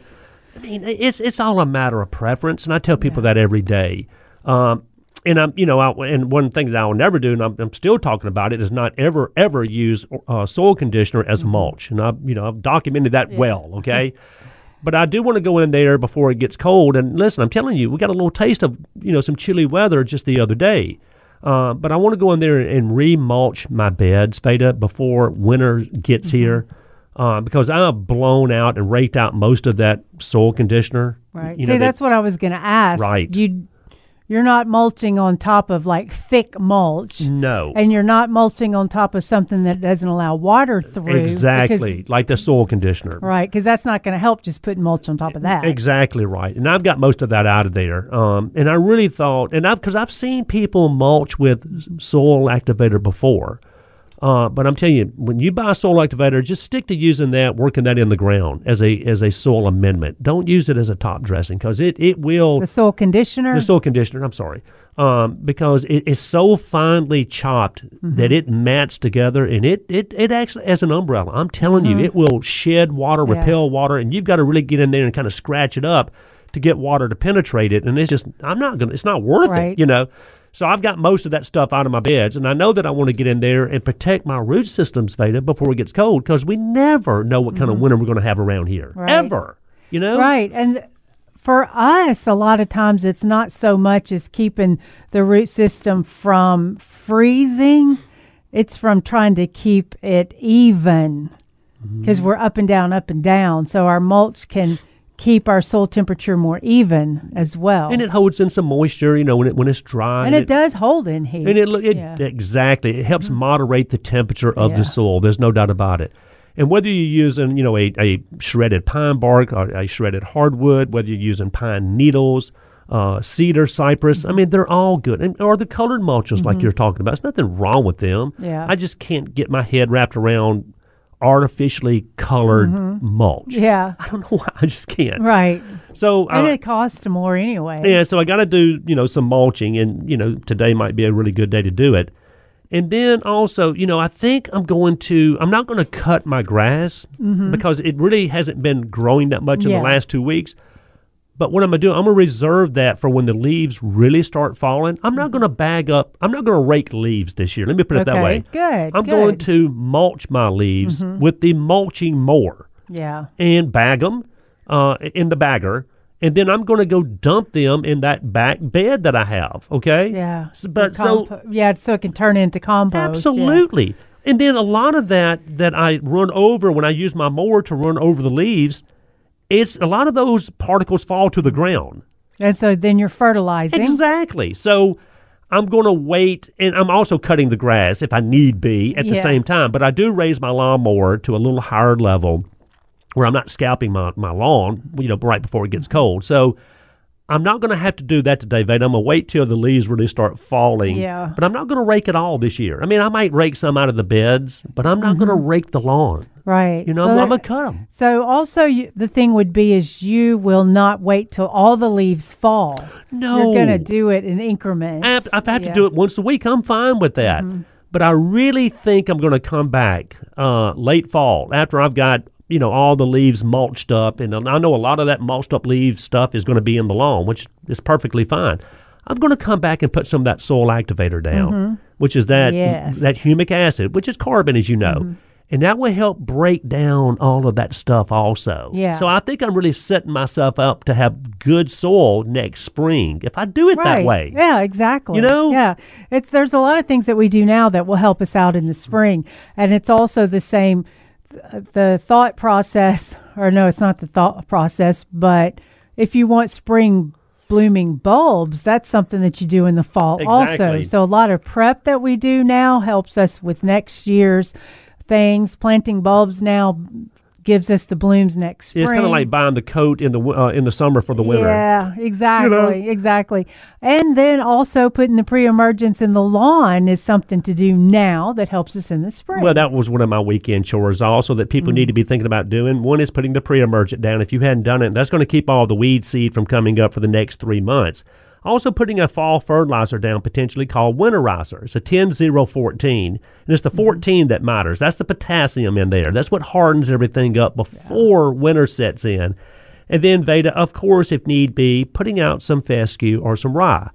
Fescue ideally in the shaded environments where Bermuda and zoysia won't grow. You need to go ahead and get that fescue down as soon as you can. Get it up, get it growing before the leaves really start coming down. Because then you'll be stuck in the I can't rake the leaves because it's going to pull the new little grass out. Exactly. And then potentially putting in your fall color. I still haven't pulled up my spring planted annuals, okay? Right. Now remember what Jim used to always say, don't pull them up, just cut them off at ground level and the root system will turn into compost. Right. These were some sun patients. And they had a pretty big root ball. So if I pull these things out of the ground, I'm going to have 100 little holes that I got to come back and fill in. So I think I'm just going to cut the foliage off at ground level. See how that works. Yeah. But for me, my roots are so big and intense that I can't get something planted in between them. Oh, I'm going to get a sharp trowel and I'm going to dig through there, But I think I'm going to try it. I'm going to just cut the foliage. Instead of pulling the annuals up and coming back with pansies, volas, whatever, I'm just going to cut them off at ground level and just kind of just dig in. Now, if I dig up some roots, so what? So what, yeah. I guess you could say I do that in container gardens because I just want something. The whole container looks good except for maybe 2 plants. But see, those we do usually kind of yank out. Yeah, but then sometimes they're so rooted in. I'll take the hori knife and carve them out. I carve a little space and add a little soil. There's roots everywhere else, but then I stick them back down into the container and we're good to go. So it's kind of the same. So in a nutshell, weekend chores, guys, get that mulch down if you hadn't mulched or if you need mulch. Get the winterizers down if you need to winterize your lawn or your beds. You can use that same winterizer in your beds. You can plant some bulbs like we talked about, or you can wait till around Thanksgiving, but think about the bulb planting also. Get that fescue down as soon as you possibly can. And if you put a pre-emergent down, we got to say this, we've said 100 times, don't put the fescue seed down in the same area that you put a pre-emergent down. Yeah. Or do not put a pre-emergent down in the same place you put fescue seed down. You can't mix those two together. As with the garden. Seed in the garden. Some people put the pre-emergent in to keep the weeds out, but then your seeds won't come up either. Yeah, and then, like I said, put that soil activator down. If you're going to ground those leaves up, if you want to speed up the process, that soil activator is nothing more than humic acid. Like I said, it used to be called dethatch. Mm-hmm. People would put it down to break down thatch. Well, it also helps break down ground up leaves in my lawn. It's good for your lawn. Because it's feeding the microorganisms, and the microorganisms start working quicker and start processing everything into compost. So that is your whole weekend right there. That's just true. That's just not an hour or two, like on the commercials. We'll be right back after these messages. The garden help you need. Now, Mid-South Gardening on the Mighty 990, powered by Palladio Home and Garden, with your hosts, Veda Vance, Kenneth Mabry, and Jim Crowder. Good morning, gardeners, and welcome to the third hour of the Mid-South Gardening. Glad to be here with you today. I'm Veda with Palladio Garden. Yes, she is. And I'm Kenneth with Dam West Garden Centers. And good morning to everyone. Appreciate you tuning in. If you want to give us a call, 260-5926, 260-5926, or always go to the Mighty 990 Facebook page and shoot us a text, or go to kwamradio.com. Streaming live all the time. Listen to the podcast. Facebook Live, post pictures, questions. Yeah. And like you said, podcast. Okay, so can we do the gardening things we can live without? You tell me what you think about these, okay? It says things you probably just don't need when it comes to a gardener. Number one is pruning sealer, okay? Mm-hmm. The reason I say that, forever and a day, you and I both know, Veda, with pruning sealer, anytime that we made a cut, we would run and grab this can of pruning sealer and slap it on there or spray it on there. What do you think, first of all, do we need pruning sealer in our shed anymore? And then I'm going to tell you why I don't think we do. Right. Now, I'm gonna agree with you that no, we don't need that spray can pruning sealer. Okay. I'm going to say that research has shown that sealers generally do not reduce any kind of decay or speed the closure and rarely prevent insect or disease infestations, okay? And that's, we'd have somebody cut these big limbs off of our oak trees, and the first thing we'd do is go out there and seal them. Well, like I just said, it doesn't help. Yeah. In fact, there's evidence that the tree paint sometimes trap moisture. Yeah. Yep. Right. In there, so you're really doing more harm than good. Yeah, you can even seal the insects in, and they can work their way down into the tree as well. So that is, we both agree that I'm not saying that you can't use a pruning sealer, first of all, and I'm surely not saying don't ever use one. You just don't have to. No, but if you ever do use one, you do want to make sure that wound, that cut, has somewhat calloused. Okay, so keep that one in mind. Right. Another thing. No, go ahead. Go ahead. No, I'm sorry, Veda. I was going to say on the pruning sealer, since we're saying don't use that kind, and there's one that Kenneth and I have always talked about, and people are kind of going, But then when we had the tree whisperer here, I went over the tree goop, is what it's called, and he was like, well, yeah, that could work. And you would make some tree goop from time to time. Yeah. And what was the tree goop? It was the diatomaceous earth and manure and soft rock phosphate and a little water mixed together. And kind of make a paste. That's exactly right. And we could buy it already pre-mixed. You make that paste, slap it on there. Diatomaceous earth is for insects. The manure is for feeding and healing quicker. And the phosphate would help do the same thing. So you can make a paste, and that way you don't have to use pruning sealer. Number two. Well said. Number two, you tell me if you think this is true or not, okay? The old-fashioned, just old leaf polish or leaf shine. Yes or no? Because everybody won't. I understand. I love the way when you walk into a place and you see houseplants, the last thing you want to see is dirty, dingy, dusty leaves on houseplants. Right. I don't want to see that. I'm going to this is such a hard one. I'm going in the middle. Okay. Because it's not as great, but it's not as bad. Okay, you're right. And I'm with you on that one also. But it says, this is what I've written down, leaf shine.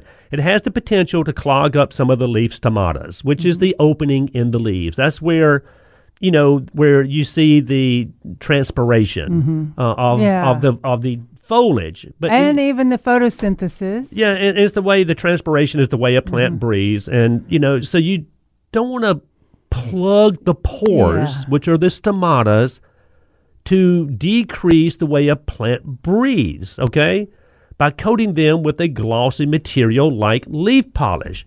So I think overall what they might say, one of the better issues or the better solutions is to get a bucket of just kind of warm soapy water or just warm water and a rag and try to manually clean the leaves. Now, if we have time to do that, I think that's the best way to do it.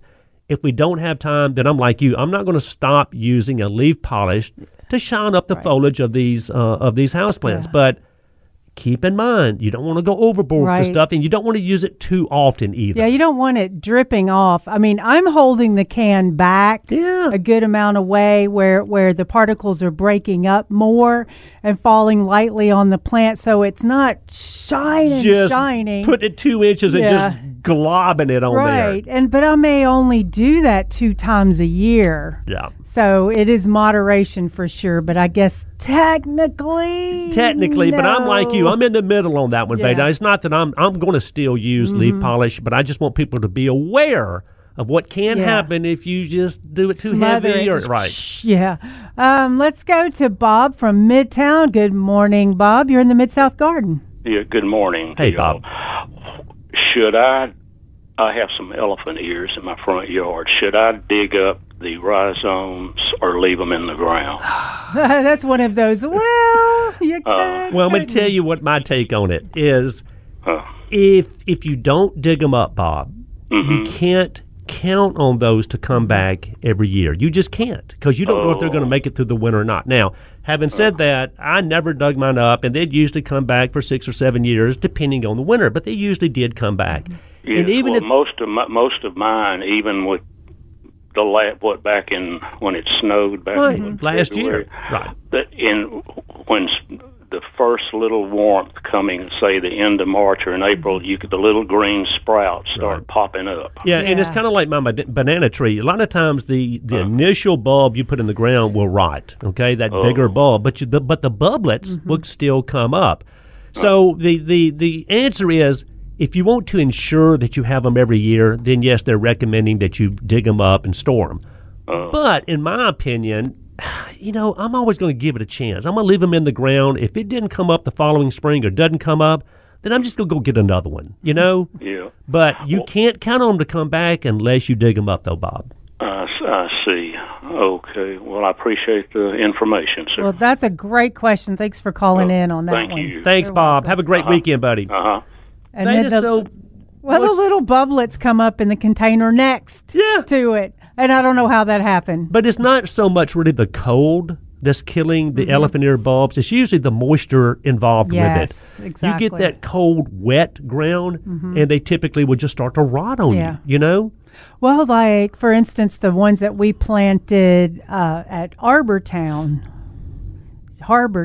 Yeah. The ones we planted there, I was not worried about those coming back because how well it drains. As much compost as we mixed in, it's still going to drain quicker. And it was between 2 houses. Yeah. So the warmth was there too. So I was not worried at all about them coming back there. But if you've planted it in ground that doesn't drain well, which is anywhere but Harbortown, then you could have an issue. But if you're putting it in a flower bed or a cultivated bed, and I would leave. Unless it was a really unique elephant ear. There's so many on the market now. A lot of them are truly unique plants. I'd probably dig those up, Veda, and store them. But just old classic elephant ears, I'm going to leave them in the ground and take my chances. Yeah. Even though, next spring, there's a chance that they won't come back because there's a chance they can rot in the wintertime. That's true. But see, that's a really good point where you said sometimes the main bulb dies and then it has little ones on the side. Right. Speaking from experience, when I pulled the main bulb out that was dead, I thought the whole thing was gone. Yeah. But there was little bubblets on the side that didn't come out. And there they grew, just as beautiful as could be.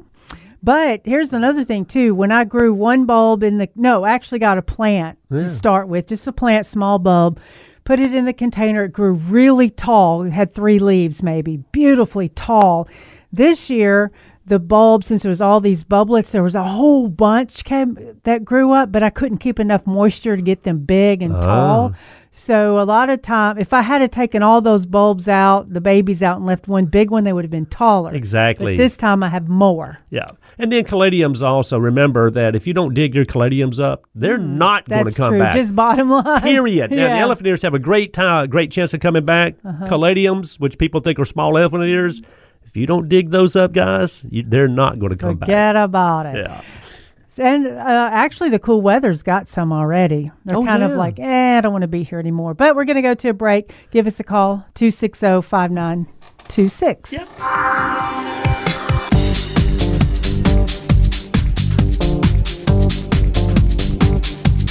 Good morning, gardeners, and welcome back to Mid-South Gardening. Philip's got Veda dancing again. No, that's a good one. So it's like I just noticed every time we come on, when I'm saying good morning, gardeners, I have to put my elbow on the chair and push myself up. Well, yeah. Good morning, gardeners. Every time I just realize that. That's funny. But if you want to give us a call like Bob did, 260-5926. And, of course, go to the Mighty 990 Facebook page if you want to shoot us a question. In fact, we were talking about some things that potentially that we gardeners just don't need. Yeah, okay. The first was the pruning sealer. The second was the leaf shine. Okay, and there's a point counterpoint on all of these. This one kind of had me scratching my head. Compost activator. Okay? Oh, right. Yeah, that one. Okay. Now, a compost activator is a product that we buy that we put in our compost piles or bins to speed up the process of composting. Right. What in the world could be wrong with that? Well, first of all, really nothing, okay? There's nothing wrong with that. But if you read about the truly... You didn't ask me which one. Oh, no, but... Okay, what do you... all right, you're right. What about compost activator or the process of speeding up that compost? Speeding up the compost. And like I said, there's surely nothing wrong with that, right? Right. Nothing wrong with that. And there's all these variables that go with it. Okay, well, you kind of read my mind, Veda. So that is one of those products where I think I would still have on my shelf in the shed because I like the idea of speeding up the process of making compost. But if you are in the process of trying to make compost, you want to do it the right way anyway. True. Yes. And the right way is making sure that you have a combination of greens and browns because you've got proteins and you've got carbons and you've got all that other stuff. And if you have that combination of greens and browns, Mother Nature is going to break it down as quick as she can anyway. Exactly. Okay? That's where people have a lot of problem. They don't do greens and browns. Exactly. It's all brown or all green. Now, eventually, if you have all greens out there like grass clippings or all browns like leaves, I mean, eventually they're going to break down regardless. But if you're really trying to always speed up the process, you do want that nice balance of greens and browns. And then you can throw a shovel full of compost in there that has microbes all in it. But the whole point I want you to take out of this is Mother Nature is going to do the job. It's got enough microbes in there to break down anything you need to break down. Now, it's where we as humans are at fault. We're not we're not turning the thing like we should. We're not adding moisture from time to time. And we surely don't have a combination of greens and browns usually in our compost pile. That's why we're using these activators to try to speed up the process. So it's one of those things where, yes, I think we still need compost activators because typically we're not doing our part of the job. Yeah. But it's something where if you are doing your part of the job and you got all those combinations like we talked about the right way, you probably don't need it. Right, and that's usually my question before, because a lot of people come in and do want the compost activator. I know I could just make a sell and say, yeah, I get it. Yeah. But I ask the question of, is your compost pile doing good now? Right. And they're like, yeah, it's doing fine. I've just heard. And I go, well, if your compost pile's doing fine, you don't need to add. Use your money for a plant. Yeah. But if you're trying to start it, and I mean, for me, when I was trying to start a new compost pile, I just took a shovel of good soil. That's my point. Either compost or good soil, dump it in there. Yeah. You're kind of doing the same thing. So, but it's still one of those products where I don't mind having that product on hand. I agree. So, but if we're doing things the right way, it's one that we just probably don't need. Because you could even mix it in with the soil that you're planting your plants with. Exactly. Yeah. I mean, it's not. So this product is not going to go to waste. We'll go more yes than more no yes. Right. All right. Now the next one is the anvil pruner, and this had me shaking my head also. Now let me preface this. You know, an anvil pruner is a hand pruner that's got on the top a flat surface where a sharp blade pushes up against it to cut a limb. Okay. Anvil pruner, yes or no? No. She's lost her mind too. Anvil pruners tend, they say, to crush the tissue as it's being cut, leaving behind a ragged opening that is more prone to infection. And they are saying use bypass pruners instead. Yeah. Okay, now bypass is like a pair of scissors, okay? So the bypass pruners, we know if they're sharp, they're going to make a nice, good, clean cut on almost anything that you use it on, right? Right. Well, to me, the bypass pruner, first of all, if that bottom blade is really sharp, it's still going to make a good cut. Now, if you're using it on really tender... You're talking about the anvil pruner? The anvil pruner. I'm sorry, the anvil pruner. If that bottom blade that pushes up against that anvil is really sharp, you still get a good, clean cut. Now, I'm sure there's talking about anvil pruners that have been around for a while, and the blade starts to get dull, and you're more or less just crushing the limb off instead of really cutting the limb off. Yeah. Okay? Yeah. But also, Veda, we need to be doing that anyway. We need to make sure we have sharp blades on anything that we're using, whether it's hedge clippers, hand pruners, loppers, whatever, okay? Right. But also, what about the anvil lopper? You know, we use those to cut bigger limbs. So... the only reason I wouldn't use an anvil pruner, or the only place I don't think I would like to use them, would be there again on tender growth where you're really more crushing it than you are cutting it. Crushing it. So I like the bypass pruner that has the ratchet on it. Sure. Because guaranteed if you can't cut that limb, you can do that with these ratchet pruners. And also, like for me, all of a sudden, as time progresses, I can't cut the limb. So you're saying that we always can use a scissor cut pruner or a bypass pruner. We all need to have one of those. But you're going to kind of just leave the anvils alone. Yeah. Where, see, I don't mind using the anvils if I know the blade is sharp and I'm not trying to cut, the soft tissue of a bedding plant. Right, okay? Right. Because when I get stuck with the anvil, it's like, I get so mad and I want to throw it somewhere, and then I go get my others. Okay, so I'll have some in my work shed, and I don't think you will. Yeah. All right, two more, babe. One is and this baffled me also, is landscape fabric. Okay.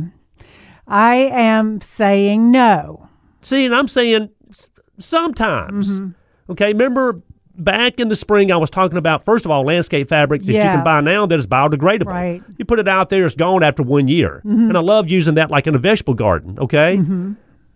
But now, when it comes to landscape fabric, I don't mind using fabric, of course, under walkways. Yeah. And, where you're going to put gravel down because you're trying to keep the weeds from coming up. You got that gravel on there. You know it's going to be permanent, okay? Yeah. What they're saying is not good for foundation beds around the house, okay? Finally. Yeah, fabrics inhibit the flow of oxygen to the soil. They discourage water absorption, of course, in the soil. And they don't really stop weeds. And they trap excessive moisture in clay soil during rainy periods. And if you put mulch on top of landscape fabric, the mulch is going to break down into compost. Any weed that blows in there is going to germinate on top of the fabric. Right. So this is one of those things where I think landscape fabrics have a place in the landscape, but I also think there are places where landscape fabric, you just don't need it. Yeah. I mean, have you ever rolled back the fabric and noticed how flat and dead the ground is underneath? And so, so here's the thing. I'm getting technical. Landscape fabric, no. Because in your landscape, no. How about fabric? Just call it weed barrier fabric. Yeah. That could go under your pathways. That's what I'm saying. The walkways, the pathways, and all that stuff. So there are some places for it. So, maybe not as widespread as that we think about sometimes. Yeah, because at first that was the whole thing where we used weed barrier. That's what it was called at the time. Sure. Weed barrier everywhere. Yes, we did. And then they're going, it didn't work. The weed still came up through. I'm like, no, they just germinated on top. And then last one, I know we only got a few minutes, and I think somebody might be calling in also. Or what do you think about tree fertilizer spikes? Yes or no? No. See, she is on it. They're saying no also. Now, is there anything wrong with using a tree fertilizer spike? Absolutely not. You can go out there and hammer these things down around, the drip line of a tree. No, you're still putting fertilizer down, so there's nothing wrong with it. But reading this, it's better to scatter the fertilizer, a granulated fertilizer, on the whole root zone of the tree, not just around just the edge of the drip line. So Veda says no. I'm one of those where I still don't care if I've got some of those in the shed, but do I think it's better to put a fertilizer down on the whole root zone of a tree? Absolutely I do. And usually when I'm feeding my lawn, I'm feeding my tree also. Right. So it's one of those things where they've been around forever. People still use them. Everybody uses them. Is it one of those things that we have to have in our shed, our garden shed? No, You're exactly we don't have right. to, because just fertilize everything, like you said, or just a big layer of compost, because you're putting it on one little section, so only those roots in that little section can absorb that, and that's just not. All the roots need it. So, Veda, I'm kind of proud of you. Well, I thank you. You were basically no on all of those, except for maybe a little bit of the leaf shine. But if you use the leaf shine properly, then of course you're okay. Yeah. If you use any of these properly, it's not gonna you're kill okay. It. Yeah. But it's like, don't waste your money on it. And I remember those Job spikes. Oh, my word, they were used forever and ever and ever on everything, especially like around the trees, on the drip line and all of that. And there again, it's not, you're still putting fertilizer down. It's not a bad thing. We're not saying that. I'm just saying there are other ways to Have you ever, it kind of makes me think, have you ever had a cup that's got the lid on it and the little thing that you drink out of is only 3/4 of the way open, so you just get a little bit, but it never satisfies you. It just doesn't give you what you need. That's how I feel with those fertilizer spikes. We'll be right back after these messages.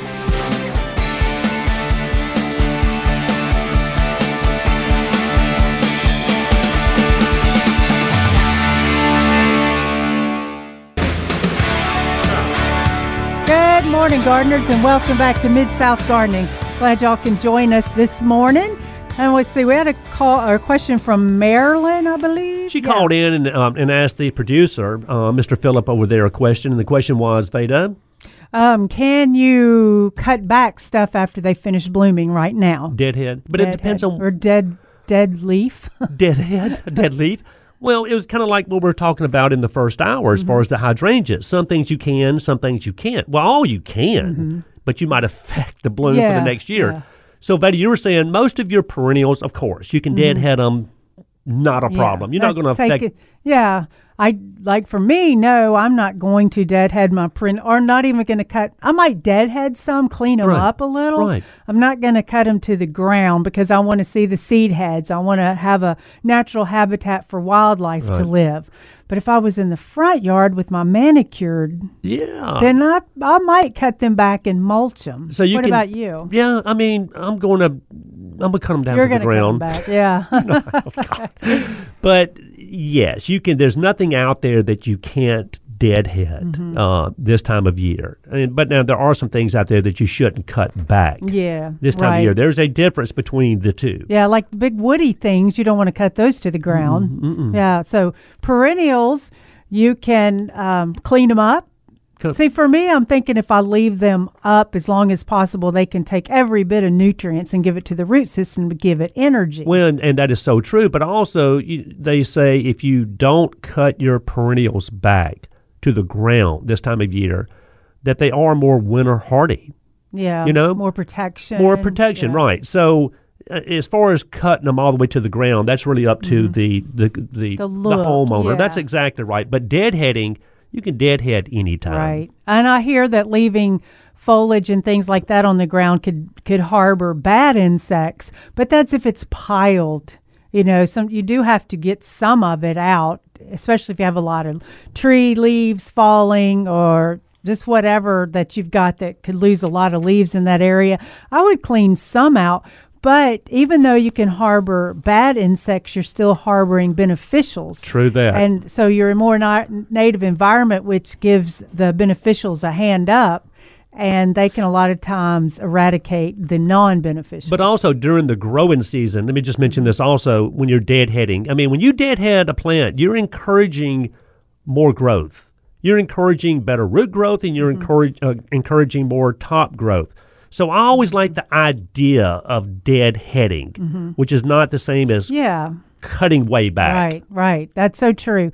Like on the coneflower, I'm going to leave the seed heads. I wouldn't deadhead those because I want to leave the seed heads. This time of year. Now, the thing...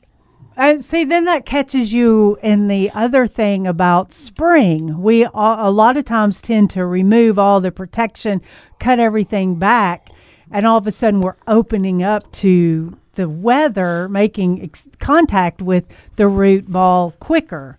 So, or they'll start spreading out because you've removed everything, you've allowed sunshine, but it's too early.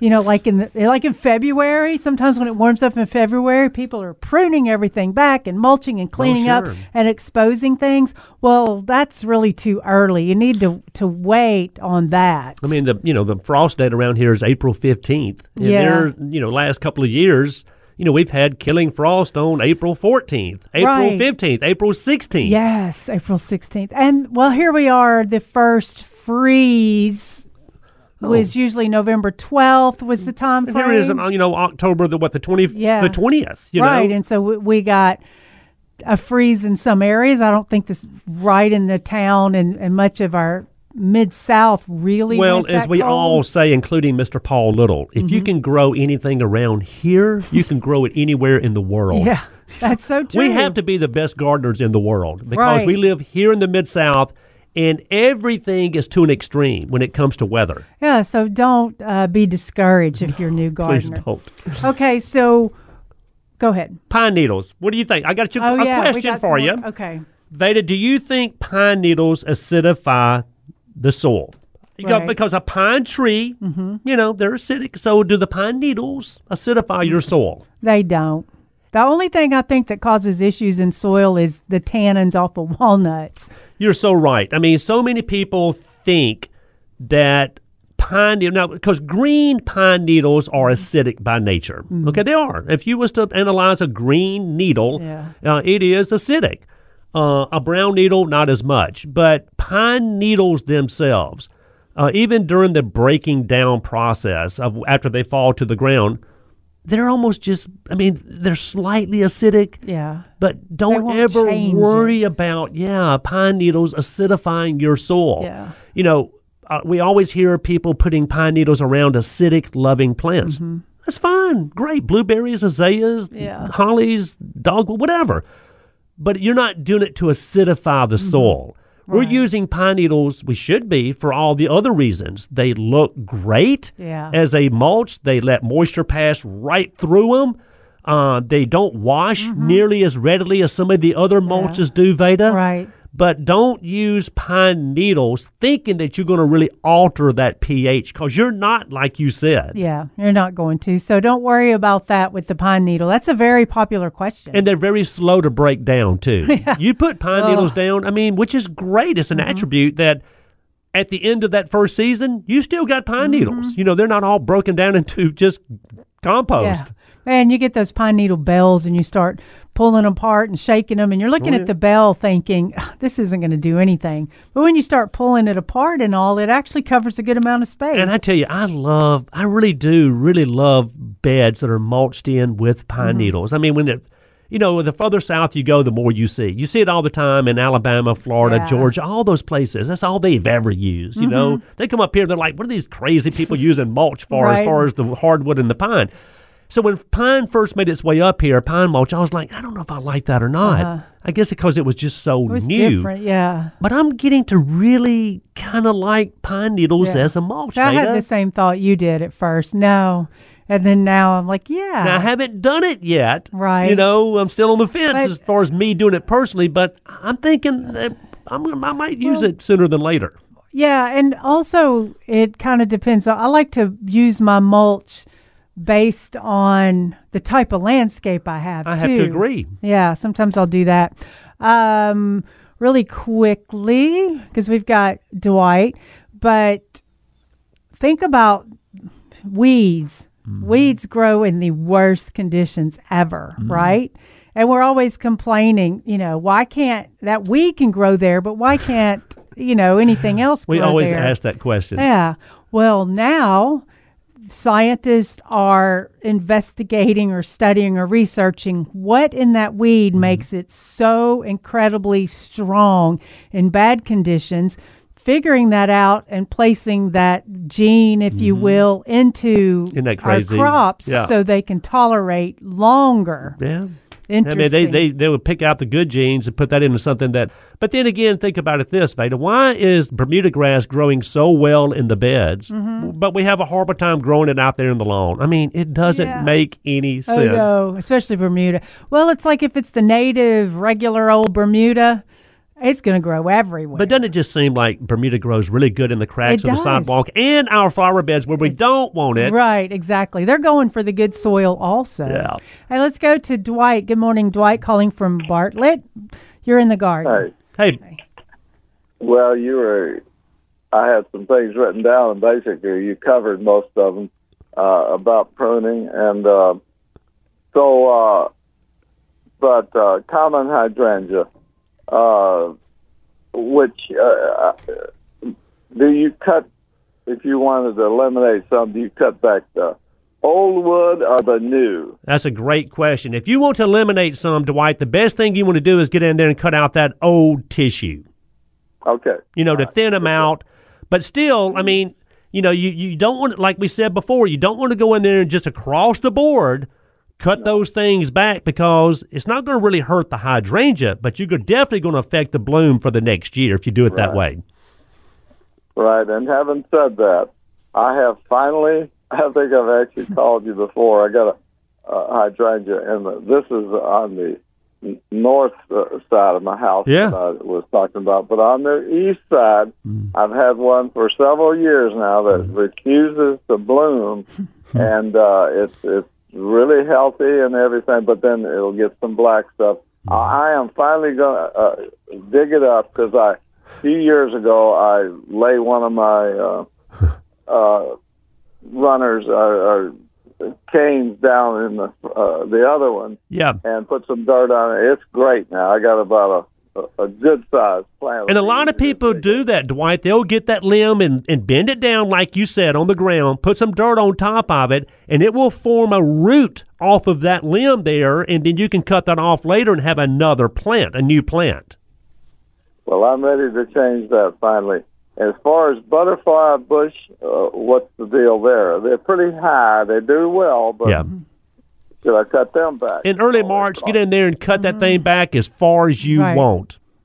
The whole thing? Yeah, the whole thing. And it'll just come back out and stay more compact and fuller, and you'll get more blooms that way. And then also on the butterfly bushes, Dwight, I also like to go out there from time to time during the growing season when they're in, blooming, is go out there maybe once a week, once every 2 weeks, and deadhead those also. Cut those old brown blooms off of there.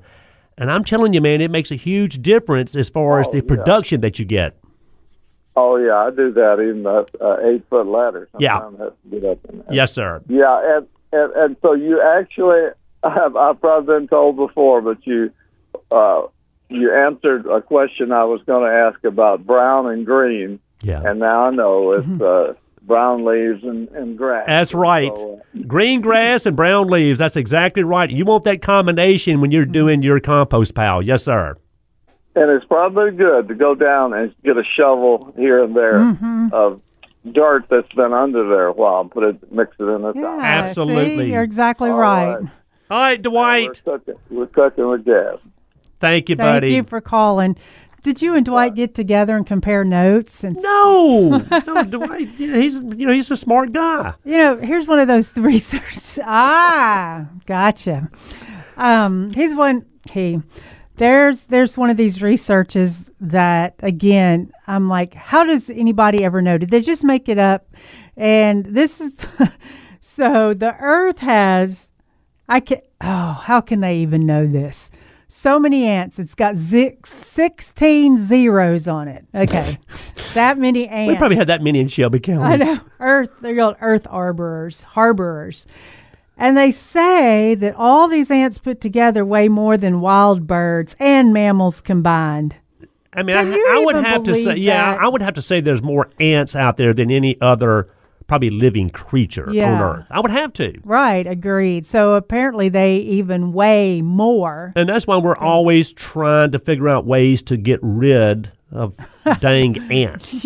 Some more than others. Carry us off. Well, the thing is, if the world has that many ants, then apparently they're serving better purposes than we're thinking. Well, and that's why I said some more than others. Yeah. Yeah, because, ants move the aphids around. Yeah. Sometimes ants can be responsible for taking aphids off of plants. Yeah, but and like we learned that those two live together, the ants and the aphids. But I don't want carpenter ants in my oak tree, and I don't want fire ants in my landscape. Well, like the carpenter ants are actually cleaning out the dead wood and the things. It's an indication, you're right, that you have rotting tissue in that tree. They're not actually the ones doing the damage.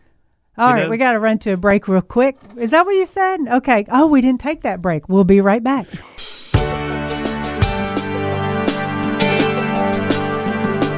Good morning, gardeners. Welcome back to Mid-South Gardening. We've got Gwen calling from Midtown. Good morning, Gwen. You're in the Mid-South Garden. Hey, Gwen. Good morning to you. Hey, Kenneth, two quick things about oak leaves. I've got oak leaves. I've been in my house for 22 years. And I didn't know that oak leaves, if you leave them on concrete, they will rot the dickens out of that concrete. That is true. Have holes in it. Get them. Do not leave oak leaves on concrete. Another point, if you have somebody mowing your lawn, have a pile of oak leaves in the lawn, a big pile, and just have them run over it 2 or 3 times to mulch those oak leaves up. And if you have a compost pile and put those mulched oak leaves in it, it will make wonderful compost. I mean, Gwen, you're exactly right, and that's what I was talking about earlier. I'm not even going to rake or blow leaves this year. I'm just going to grind them up with the lawnmower. And I'm also with you, Gwen. Anything that I put in a compost pile, Betty, you know this, you're much better off trying to grind them up before you put it in that compost pile. And then because it has more surface. Anything you grind up, it's going to have more surface area to activate.